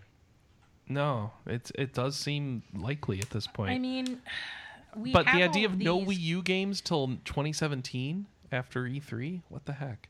It's not that there's going to be no Wii U games. Well, no Nintendo published Wii U, but the good ones are all from Nintendo, Anna. Also, it's not that there isn't going to be no Nintendo games, because we know, as always, they're having a development sit down, or a retailer sit down, where it's like, here's the games that we're going to put out. This is your deadline for ordering. This is how many we expect to sell. And so that's going on as normal. If they had no Wii U games, that would be weird to have, even if they have 3DS games coming. All right. Because the thing about these presentations is this is where you sell retailers on carrying your stuff. No one needs to be encouraged to carry 3DS games. Well, I haven't heard anything about this, so I didn't know. I don't even know how you found out about this. Because someone leaked the email to Go Nintendo like they do every year. Oh, okay. But I mean, there are all sorts of these vendor meetings. This is like the background E3 stuff that goes on. Yeah. And I mean, we've talked about this before. There's a bunch of vendor meetings that go on. Like 2 years ago, I presented to Toys R Us rep for some Harvest Moon game. That wasn't a vendor meeting. That was a demo. It was in the middle of the vendor meeting. Toys R Us came and talked to Graham, and then I demoed, and then they went back and figured out the number of units that they were going to buy. All right. So that's Nintendo for you. It's going to be a weird E3. All right. Because, I mean, on the upside, I'm not sad that Activision isn't going to be there, because they're very, very loud. And they're all of their stuff points outwards. I love Anna's perspective on E3 is, I'm glad this vendor won't be there. They're very loud. And the problem is they have like massive numbers of subwoofers in their booth. So if you are anywhere near them, you feel the floor vibrating. Okay. Fool's Theory is a developer comprised of former CD Projekt Red employees, and they have announced a new title, 7, The Days Long Gone. And they've got a trailer that we've got up. No release date, planned only for PC, so very much inspired by how CD Projekt Red announces games. And it's apparently a game that is inspired by games like Thief, and is a fully 3D isometric RPG all about stealth. We've got some details on the story up there where you take control of a master thief, and you can go watch the trailer and see if you will be interested in this thing. Looks very open worldy, so see how that goes. Isometric though, interesting, cool. That looks fun. Let's see. The original Xenoblade Chronicles came out on North American Virtual Console on the Wii U. There's a Wii game that you can play on your Wii U. Alada Games has putting out a 2D action RPG called Niflheim. It's out now. It's early access. PC, Mac, and Linux.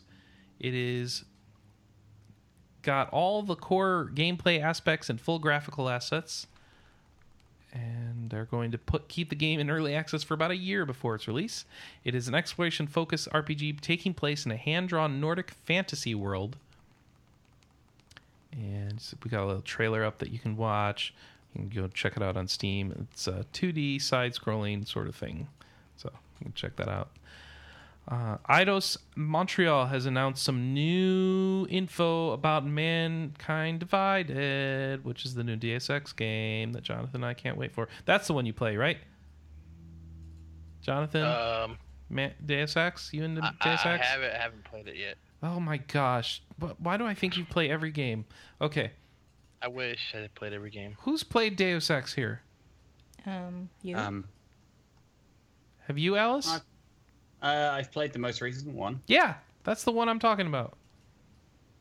What? Right. As in, crap. Human Revolution? Yeah, that's the one. Yeah, that's the one. Yeah. Okay. Okay. Good. Because I know we're still waiting. Listen, on a Deus I just Ex want to game know come if out, anyone else is excited for more emails to hack and read. All right, that's all I want to know. Okay. But all right.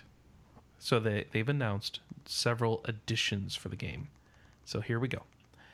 For the game's release, Mankind Divided will be available both physically and digitally. There is a Day 1 edition and a Standard edition priced at $59.99. They contain the following extras. Oh, excuse me. There's a physical Day 1 edition and a digital Standard edition.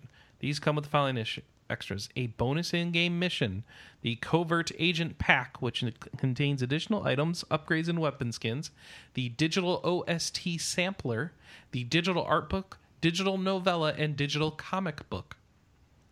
There is also going to be a collector's edition, which will retail for $130. By the way, you've been able to pre-order that thing above for like ever, and you remember they had that terrible pre-order campaign that was like nobody was happy about, so they canceled it entirely. It was all weird.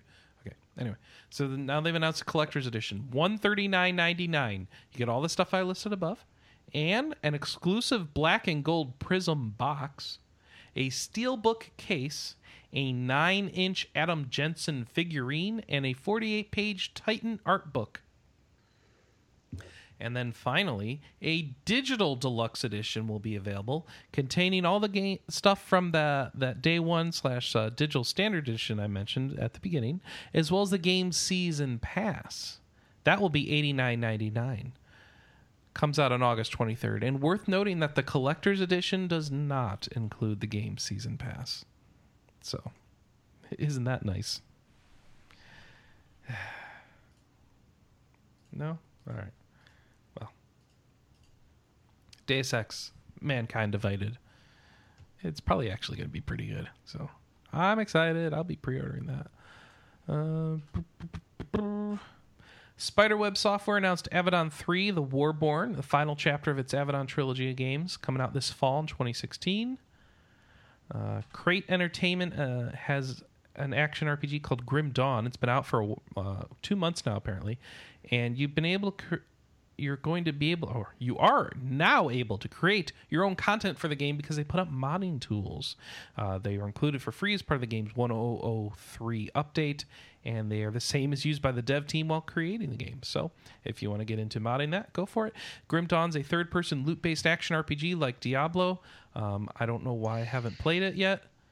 It's pretty awesome. Is it? Oh, man. Yep. Played it at PAX, and I have it. It was in early access for a long time. Yeah. See, I was waiting for it to get out of early access. Yeah, a lot of people went over from Torchlight to Grim Dawn. Oh, no. I don't know that I like that crowd. Why? Because people get very passionate about pro Torchlight and anti-Diablo, and it's like, Chrissy got this way. And it's just, can become unbearable at times. And it's like, can't I just like both games? Where you sit on that spectrum, Jonathan? I haven't played Torchlight. Oh, okay. But I like Diablo. I like Path of Exile. And you like Grim Dawn? I like Grim Dawn. You own it, so why haven't you played it? I've played it some. Okay. Well, why haven't you played it more? Too many games. No, not a good answer. So, Grim Dawn, I was waiting because of early access. I bought it way back when. Oh, did you? Okay. Yeah. So I met with him at PAX, and I sat down and played, talked with him and stuff, and it was like, man, this game's pretty fun.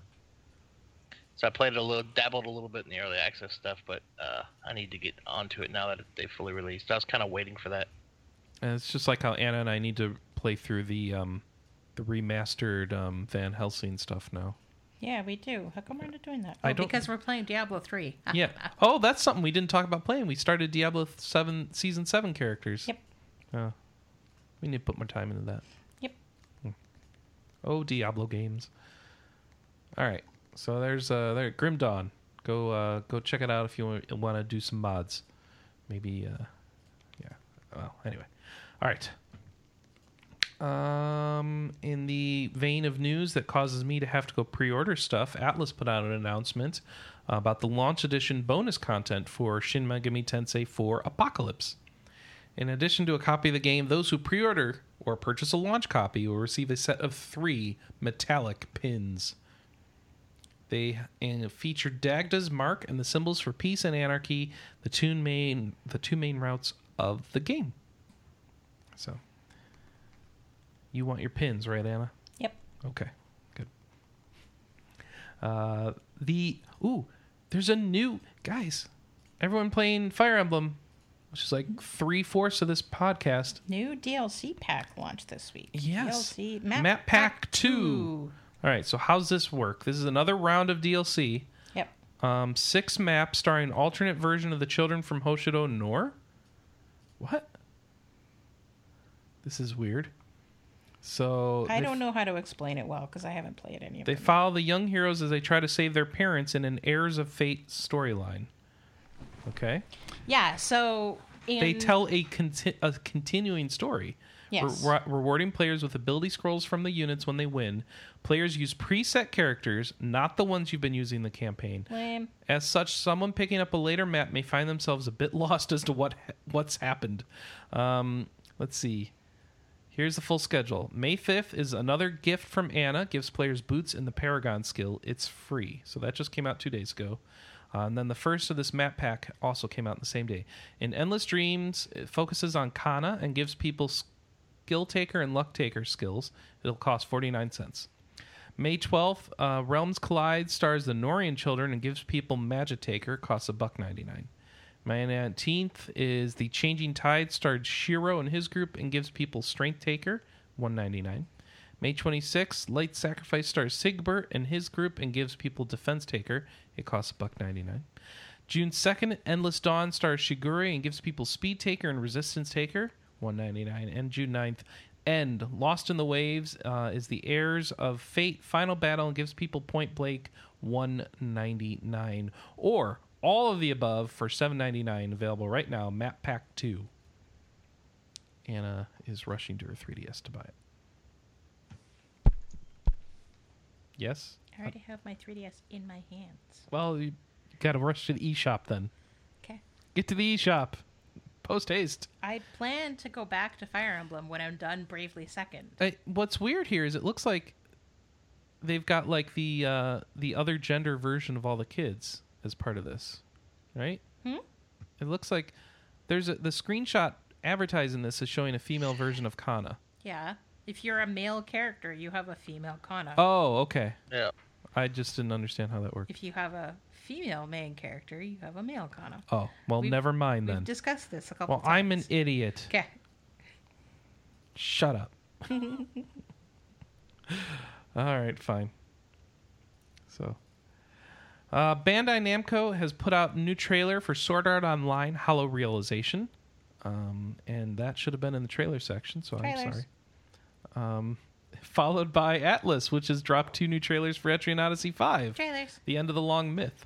No, but those are Japanese trailers. First trailer focuses on the Warlock class, and the second one concerns masteries. And yeah, it is a Japanese trailer, because no word on Western release of Etrian Odyssey 5 yet. E3? Wait, when is it coming out in Japan? August 4th, 2016. Yeah, we're not going to hear about it yet. We'll hear about it in September. Yeah. Square Enix has announced Kingdom Hearts will finally be getting an orchestral world tour of its own, featuring orchestral arrangements of the series music composed by Yoko Shimomura. It is going... Let's see. Here's where they're going to do concerts in order. Japan, March 10th, 2017. France, March 18th and 19th, 2017. Japan's one in Tokyo, France is in Paris. United Kingdom, March 24th and 25th in London. So, Alice, you can go to Kingdom Hearts concert. Singapore, Singapore, May 6th and 7th in the Esplanade Concert Hall. China, May 28th, 2017 in the Mercedes-Benz Arena in Shanghai. The U.S., June 10th and 14th. That's E3 week. Anna. Uh-huh. June 10th and 14th at the Dolby Theater in Los Angeles. Yeah, and that's during quite deliberate. E3. Yeah. We should see if we can get free tickets. No, I'm not going to want to go to a concert. I'm going to be so tired. I've done a concert during E3 week. It's fine. For you. June 10th is a Friday, so that won't work. So if you came in the Friday before, which we're not. And then the 14th is Tuesday. Yeah, that's not happening. The first day of the show, you want to go to a concert after it? No. All right, the next one and the final one is USA, June 24th, the United Palace Theater in New York. So, tickets, I think, are on sale now. Oh, Anna, that's next year. So, I don't know. I assume that's when E3 will probably be next year, but that might not be. It's not like next month. Oh, I thought those listings No, 2017. Oh, weird. So June of 2017. Here we go. The 10th is a Saturday. Okay. And the 14th is a Wednesday. Interesting. So that's a little. So assuming E3 is that week, the 12th through 16th. No. We don't know. We won't. We could fly in a day early and go to the concert. Oh, okay. Well, that's a maybe. There you go. I'm going to get my Kingdom Hearts concert. Today. That's a dumb way for me to read this since that wasn't today. It was whenever this was posted. New Zealand-based developer Scarlet City has put out the Aetherlake Chronicles of the Resistance, an episodic online RPG designed primarily with younger gamers in mind. All right, so this is it's based on the Bible. Yeah, so remember I was talking Wait, this it's week? the Bible reimagined in a steampunk setting. Yeah, so remember how I was talking to you this week about the Lion, the Witch, and the Wardrobe? Yeah. And how it was sort of subtly Christian, and I don't know what the books are like. It's referred to as an allegory. Yes. Thank you. And so I had some problems actually redeeming our code for it because their webpage doesn't work. Whoops. And so I had to make an account and then make my parental account and then log into the game, and then I could finally use the code. Okay. Now, the one thing that I think is cool is, one, they actually let the kid make the account, and the parents come and make the parent account. All right. And then, two, 24 hours later, they send you a follow-up email that's like, hey, just so you know, your kid made this account. So that they can't just go into their parents' account and delete all of the parental stuff. So I thought that was very wise. That was very cool of them, because I don't think Club Penguin or the National Geographic game does that. Why can I not remember the name of that game? Anyways, Animal Jam, that's it. I don't think Club Penguin or Animal Jam does that. That was nifty. Mm-hmm. So I haven't had an opportunity to play it yet, but I plan to. So next week I'll have some things to say. Mm-hmm. Level 5 revealed its third mainline Yokai Watch game. It's coming out in Japan on July 16th of this year, exclusively on 3DS, and will come in both sushi and tempura versions. I love it. And there's a trailer. Yokai Watch 3 takes place in both the US and Japan. Two different protagonists, it sounds like. So, there you go. Grand Kingdom's having a PlayStation 4 beta live right now. I think it's almost over, actually. And I don't know. There's multiplayer in that game, isn't there? That must be how that works. It's a tactical RPG developed by Spike Chunsoft and Mono Crow and stuff. All right, and then finally, just got a beta key. I need to download that today and try it out. Okay, you get on that. I should do that too. I don't know if I will. So many games. And then the only game that matters. That wasn't an excuse. Say what? You just told me that wasn't an excuse. Oh, it is for me though, because I own the site. Not for you. That's how that works. Anna, do you like what I did with the next section of the spreadsheet? Hang on, let me look.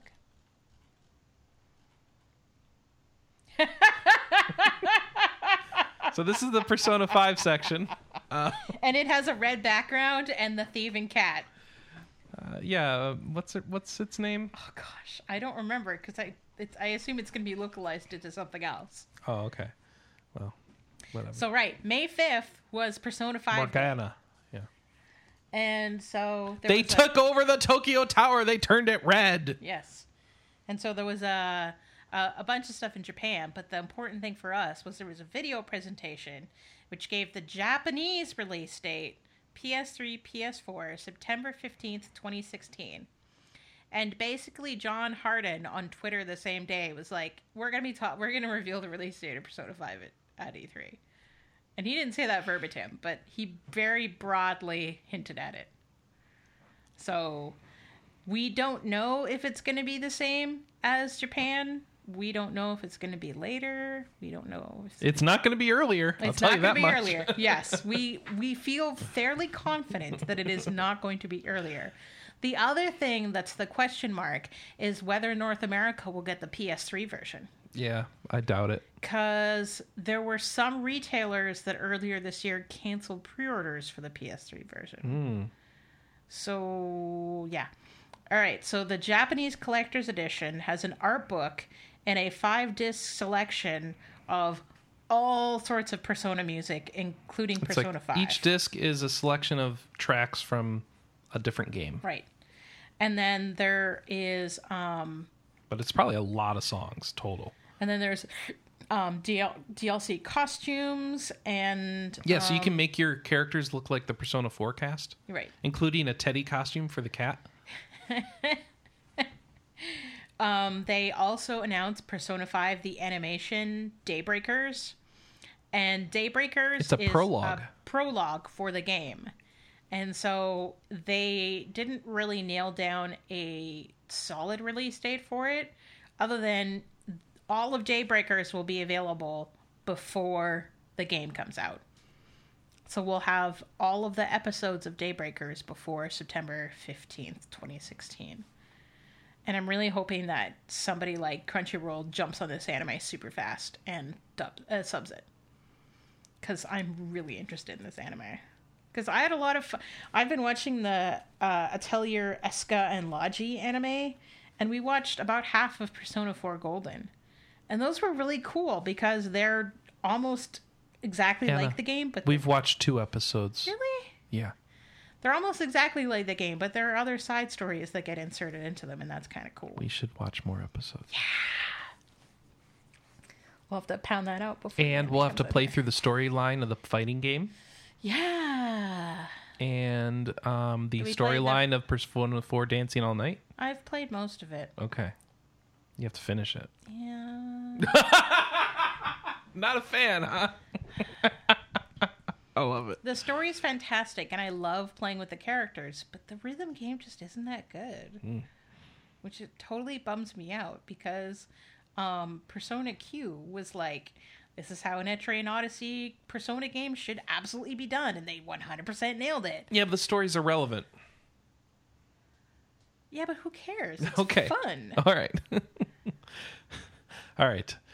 So for those of us who believe that Persona 5 won't hit the US until 2017, we need something to do between the release date in Japan and here. Well, I know something that will consume your time. Oh, what's that? How about World of Warcraft Legion?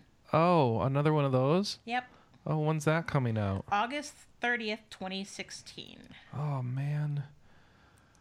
So... Do I have to level up my garrison more? No. Oh. Garrison's going away. No, my garrison! Well, I put so much time into it. Yeah, it's not going away. It's just going to become defunct, because instead there will be class halls. Darn it. So all of the warlocks my garrison's going to have to go cry in a corner next to my farm. Yeah. Standard, physical, digital edition, $49.99. Digital deluxe, $69.99.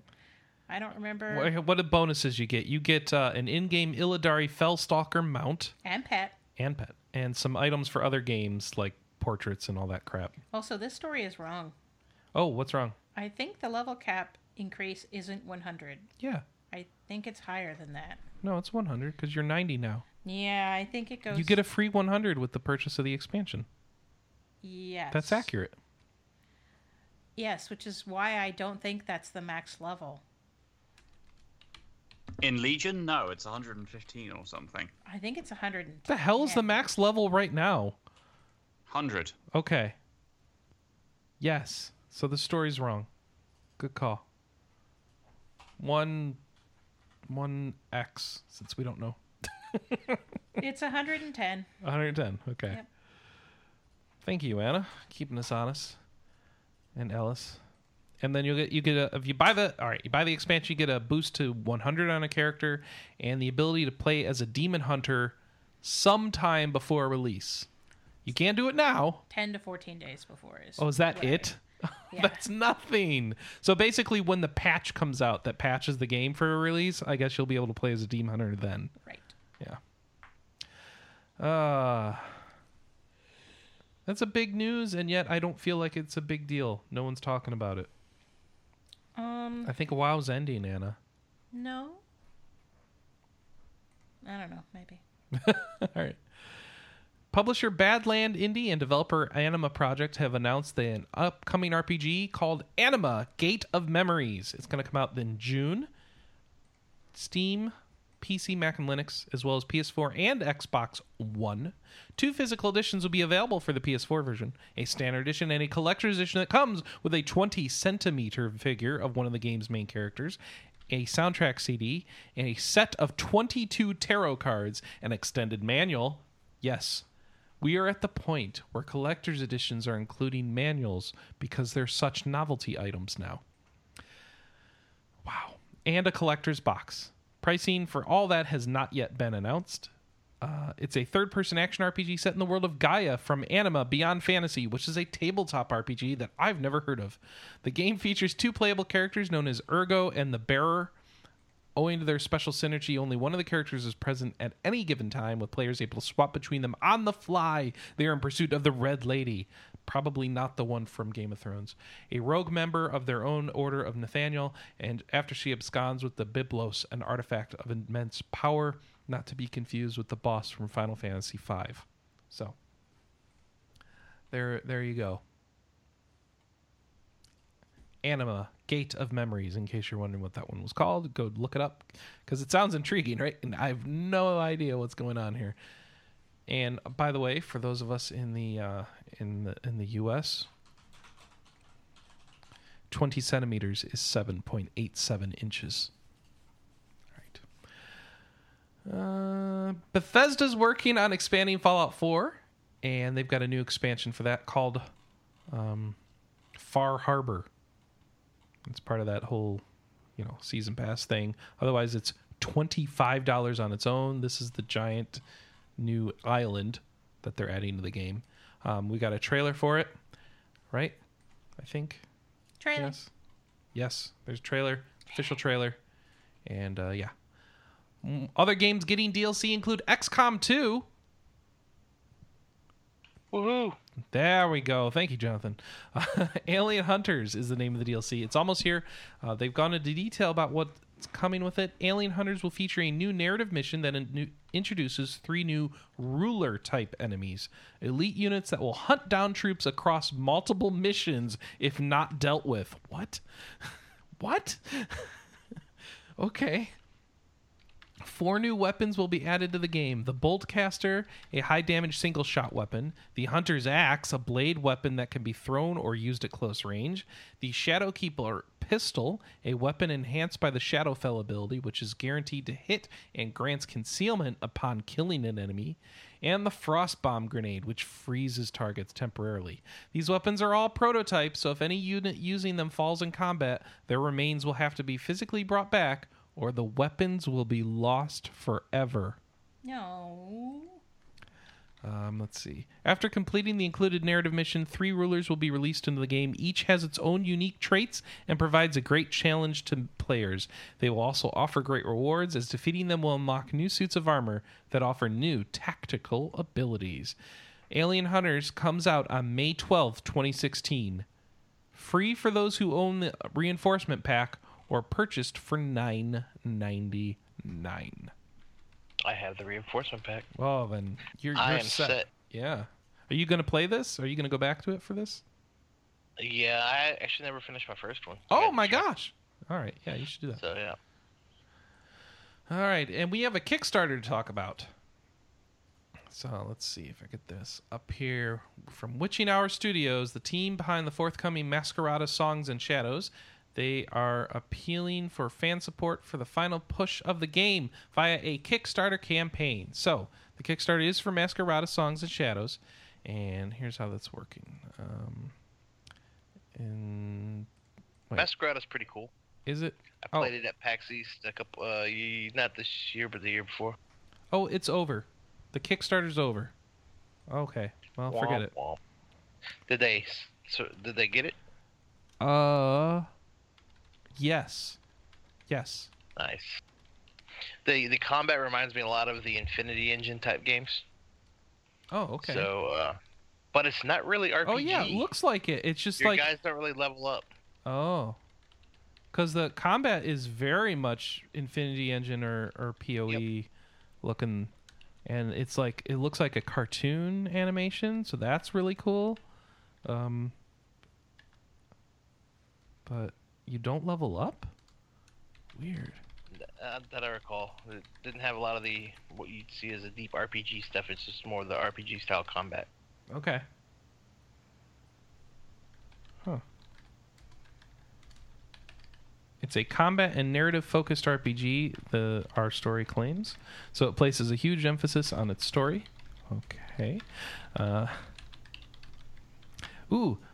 Voiced by, let's see, a cast of veteran voice actors, but that doesn't list here who they are.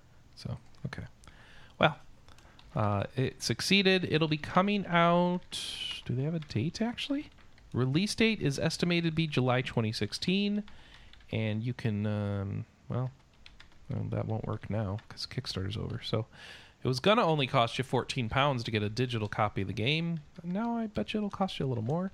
But there's a demo. If you go to their Kickstarter page, you can go download the demo on their Steam page. Well, I guess just go search for Masquerade on Steam. It'll be, and download their demo if you want to try it out and see if you are excited for the game. I'm going to follow it and wishlist it, and we'll see how that goes. Because it looks cool. All right, we got more trailers, Anna, so get ready. Trailer. First off, Square Enix has unveiled their first trailer for its upcoming English release of Romancing Saga 2 for iOS and Android.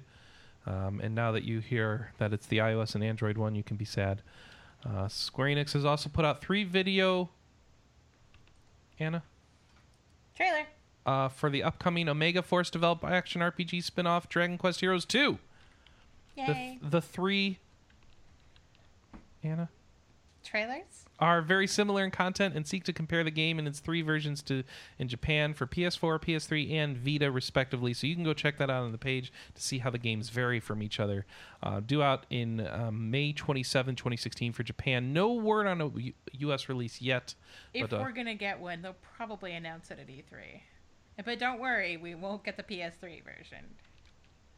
Yeah, probably not, actually. We might not even get the Vita version. Oh my gosh, the Vita version has a much lower frame rate. Okay.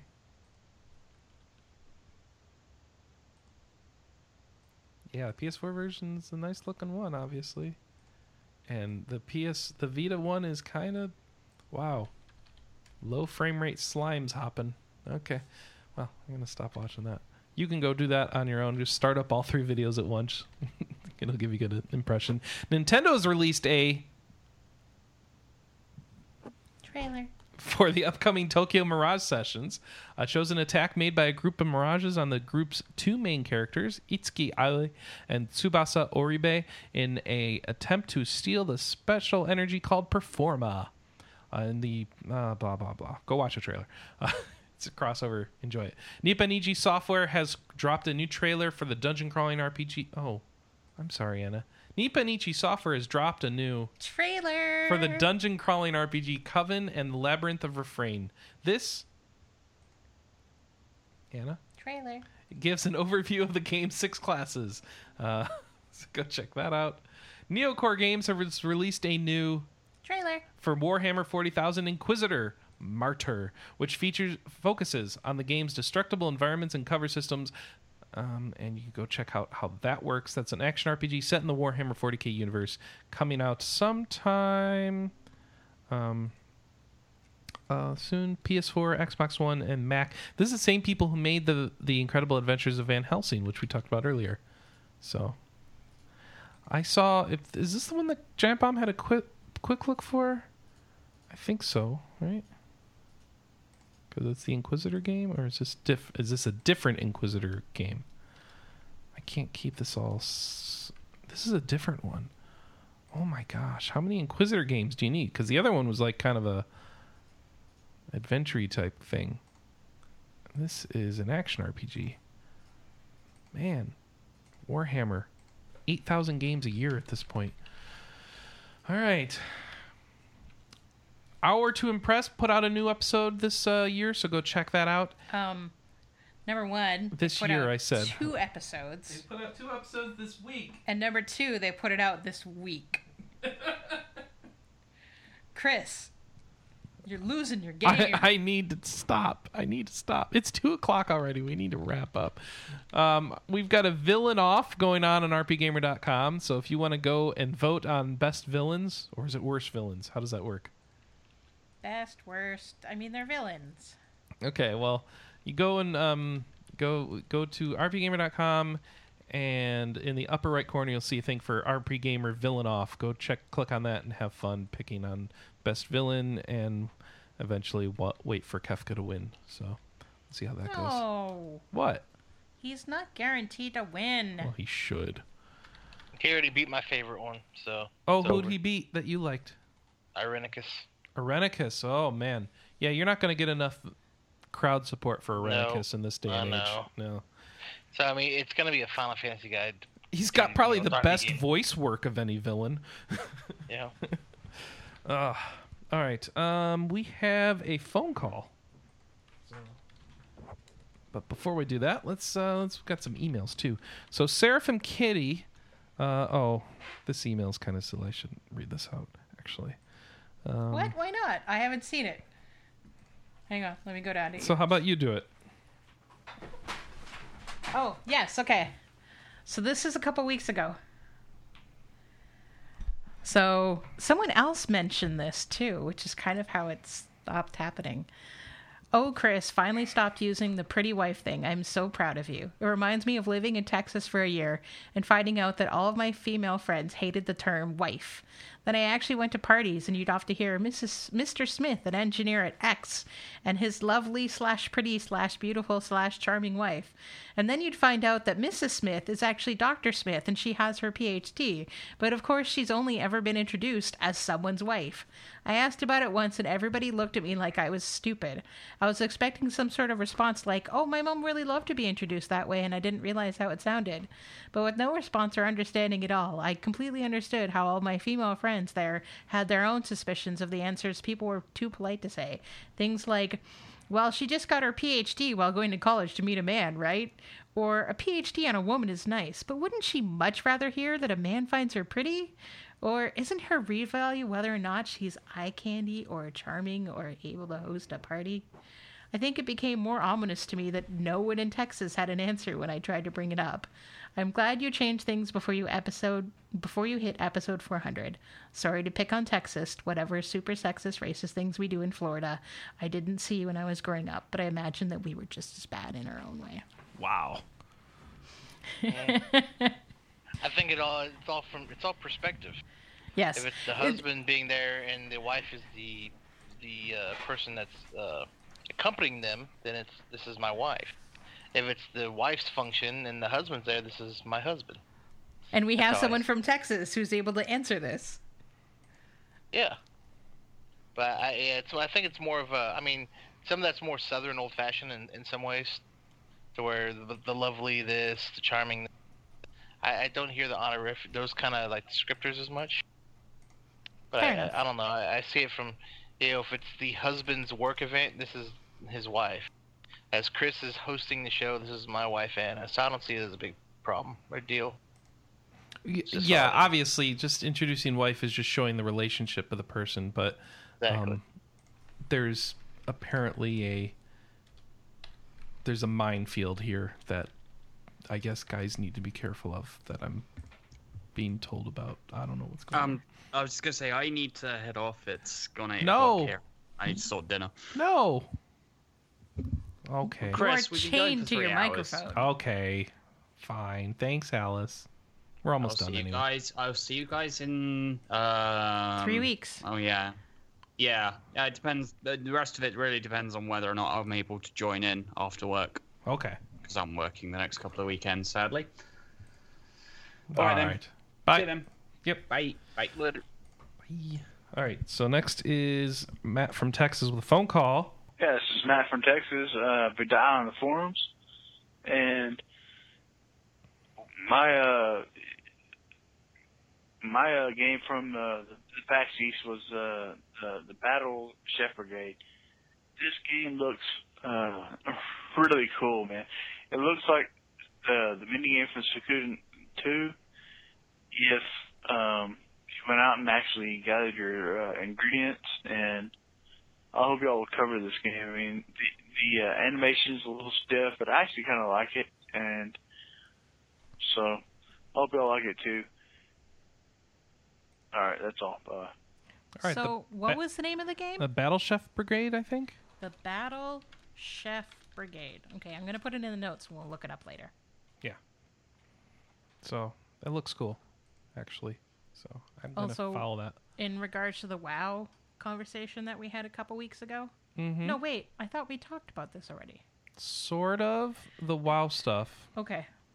But, well, no, because we kind of talked about it, but now we have, like, the best walkthrough about how to get your moose. That's true. So take us through it, Anna. So Victor responded on our forums and said World of Warcraft's last major update was patch 6.2 in June 2015. So it's not a year and a half ago. So correction on that. The Grove Warden Moose comes from a quest item that drops off of Heroic Archimond. It is currently a 100% drop rate for everyone who participates in the kill, but it will go out of the game when the pre-patch for WoW Legion arrives. This pre-patch date is unknown. It will probably be early August, a few weeks before the release date, simply because that's the way it always works.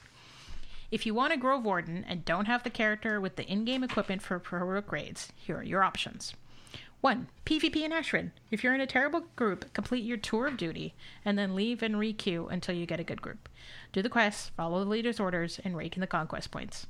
Use these conquest points to buy powerful PvP gear. It's the fastest way to get your character strong equipment. Combine this with a level 3 Gladiator Sanctum in your garrison for more rewards and the opportunity to earn cool titles like Manslayer.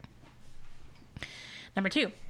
Do the quest to unlock your level 3 garrison shipyard. If you haven't already, then do to non-jungle daily quests. Farm baleful gear tokens in Apexis Crystal. Once you get sufficient reputation with the bird vendors in Tanan, you can buy items that will upgrade your baleful gear to level I-695 for 10,000 Apexis crystals each. It is slower than Ashran, but good if you hate PvP. Number 3. Don't bother earning any good gear. Pay gold for a guild to carry you your undergeared character on a heroic Archimond kill for a moose. Depending on your server, guilds charge anywhere from 25,000 to 100,000 gold. Number 4. Forget it. Wait for the other moose mounts in Legion. They won't look exactly like the Grove Warden. They will have different palettes and aren't outfitted with as much tack and trappings. One of them comes from the leatherworking profession. And MMO Champion has actually data mined out what that moose is going to look like. So you can check our forums for how that's going to look. Puzzle Chronicles was mildly amusing, but fundamentally broken. The losing side's playfield would shrink, obliterating the losing side's combo and giving the match to whoever got an early lead. It's kind of like Monopoly. You didn't mention Gyromancer. I don't think we did. But we did in our own conversation, but not on the podcast. I don't know if any Puzzle Quest people worked on it. I thought it was worth playing. Some versions have in-game purchases, but they weren't really needed unless you were going for optional post-game content it used to play powerful items. So, I reviewed Gyromancer, because at the time I was kind of like the person who really liked the Puzzle Quest games, and I don't remember enjoying it. So, I might have to go back and replay it again and see if my feelings have changed. In fact, I'm gonna... Hang on. Gyromancer review RP Gamer. Let's see here. Yeah, I gave it a 2.5 out of 5. Fantastic graphics, addictive, challenging gameplay, good gameplay length. Negatives. Not casual friendly. Story is a secret to everybody and favors certain summons. But I mean, I also said it takes less than 20 hours to finish. So it's shorter than this podcast. Yeah. Okay, so here's my closing paragraph. Players may find themselves coming into Gyromancer expecting Puzzle Quest and instead getting Galactrix, for better or for worse. While the game has a lot of potential and is shiny on the surface, it lacks the depth and accessibility that prior puzzle-bending titles have offered and serves up a game that's ultimately a Bejeweled Twist variant done up pretty. Yay. So that's a thing. Yeah. And I also complained about the fact that it crashed on PC a bunch. I assume they've fixed that since then. No, maybe not. So, and for those who aren't aware, this was actually a Square Enix and PopCap jointly developed game. And that is like the weirdest two companies that I would ever expect to work together. I'm kind of sad they didn't make a second one, because I feel like a lot of the things could have been really easily corrected had they just Well, PopCap got busy with Plants vs. Zombies. Right. And being purchased by EA. Right.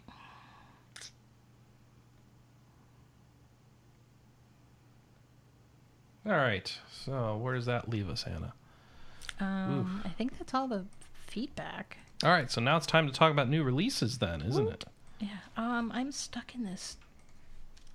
There. I'm stuck in a... You just hit escape cell and for then some you could get reason. out. Yeah. I hit escape twice. It didn't do anything. I ended up having to hit enter. All right. So what's coming up? Okay. PlayStation 4 sees Battle Worlds Chronos. Which is not to be confused with Klingon Homeworld, right? Doom comes out for PS4, as well as some other platforms. The Binding of Isaac Afterbirth finally comes out. The Magic Circle Gold Edition. Uncharted 4, A Thief's End. It's Uncharted week, folks. Who's into Uncharted here? Anybody? No? You buy them all. Does that count? No, it doesn't count, technically. Same. Okay, you buy them all but don't play them? Okay. Mm-hmm. All right. Let's see. What else we got? We've got, the Wii U, which is going to have Escape from Flare Industries, Midnight 2 on the eShop, Pixel Maker, Space Roads, Style Savvy, all these on the eShop, Sudoku and Permudoku, which is a 99-cent eShop app, The Beggar's Ride, and Super Meat Boy, which just came out. All these are out now, actually, on the Wii U, because this is the way this works out. The Xbox One is getting Doom as well. Raiden 5, yeah, that's right. Chris has a shmup to pick up for the Xbox One. The question is, how will he play it without an arcade stick? Have to figure something out there.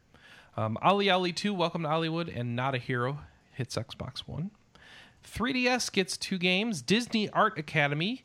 So if you're done just drawing peaches and cherries or drawing Pokemon, now you get a chance to draw Disney characters.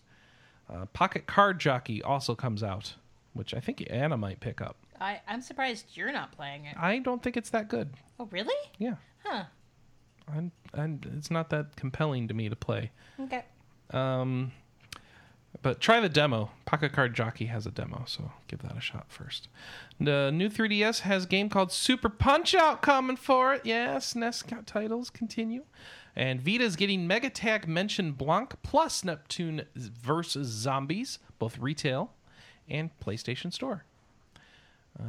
PC is getting Desiree, Doom, Dr. Space Zoo, Dungeon Rushers, Earn to Die 2, Fantasy Tales Online, Glitch Space, Goliath, Hack It, all capitals with an underscore between hack and it, Hyposphere, Imhotep, Pyramid Builder, Istrolid, Kathy Rain, Meld, Mystery Castle, Parkitect, I bet you build parks, Planet R12, Scrap Garden, Starbreak, Stellaris, Super Blue Fighter, Tadpole Treble, The Beggar's Ride, Transocean 2, Rivals, and finally, Utopia 9, A Volatile Vacation. Whew! And that brings us to the end of the show. So I have to ask people, what are you going to play next week? Anna Marie. I'm going to try to finish Bravely Second. And after that? I don't know. Okay. I feel like you had an answer that I was supposed to give, and I don't know what it is. Okay. Baldur's Gate Enhanced Edition Story Mode. I like that. There you go. Baldur's Gate Enhanced Edition Story Mode. You'll like it, Anna, and you'll be able to play it because it's easy. Jonathan's right. That's what you got to play. How about all your Vita Atelier games that you're behind on? What do you mean? How about all your Vita Neptunia games that you're behind on? Okay. How about more Diablo 3? Yeah. Okay. We'll figure something out there. Chris will finally start Banner Saga 2, I think. And some more Star Billions. And nothing's... Man, we're kind of in a dead zone for new RPG releases, aren't we? So, I don't know. I think I'm just going to continue to feel ennui and not knowing what I should be playing. I'll probably play more Hearthstone. Maybe that's it. Maybe I'll get into Hearthstone this week. That'd be good. I need suggestions. I don't know what I'm doing. Jonathan, what are you going to play? You should play Grim Dawn. Oh, that's not a bad idea. What are you going to play? Overwatch beta this weekend. Grand Kingdom beta. Banner Saga 2. Crusader Kings 2. It's all right. Fair enough. It's same thing. I really need to do both. Actually, and I'll probably jump back into XCOM 2 now that DLC pack's coming. Ah, there you go. I know what I should play. I figured out what I should play, everybody. I should finish up my Fire Emblem Fates playthroughs. I need to do that too. I should finish up the last few iterations of the first game, Bravely Default, and then be ready for Bravely Second once Anna's done with it. That's what I should do. Let's see if I actually do it. All right. I'll probably end up playing lots of Siege and take up a lot of my free time. Siege? Rainbow Six Siege. Oh, Rainbow Six Siege. Okay. All right. No, haven't been playing much Division, huh? I did, and then I got to level 30, and then there's got nothing more to do. I'm hearing that from everybody. Did you listen to the review podcast that we did for The Division? Oh, I should do that. No. You guys should. But I think it would be interesting for you guys to listen to it. And by the way, we have a podcast review for The Division for those that haven't checked it out. No. I talked with Wheels, or not Wheels, who the other guy that was in here talking about the Division. Do you mean Ken? Ken, yeah, Soft Silk. Yes, yeah. I couldn't remember his name. Off the top of my head. That's fine. I haven't actually interacted with him. That was the first time I've actually interacted with him on the RP Gamer. Okay. Whereas I've talked to Wheels a bunch, but... I would like Matt in Texas to know that I just pre-ordered Battle Chef Brigade. Yay! When does it come out? That's a good question. I don't know that they have an announced date. But it looks cool. All right. So with that, everybody who is listening, you can contribute to the show in one of three ways. First off, go to our forums at forums.rpgamer.com/ No, it's just forums.rpgamer.com. What am I thinking? I'm an idiot. I was doing something on there earlier. So, forums.rpgamer.com. The second way, podcast.rpgamer.com is the email address. And finally, voicemail, like Matt from Texas used, 608-729-4098, 608-729-4098. Call, leave a message. We'll play it right here on the show. Send us an MP3 message to your email, and we'll play it right here on the show. And, with that... I need to get lunch because I'm starving. And It should be here any minute. Oh, okay. Thanks, everybody, for watching. We'll be back next week, 9 a.m. Pacific, noon Eastern, right here at twitch.tv/RPGamer. Thanks, everybody, for joining. Come hang out with us during the week in our chat rooms over on IRC at irc.esper.net, #RPGamer, or you can just hang out on our forums.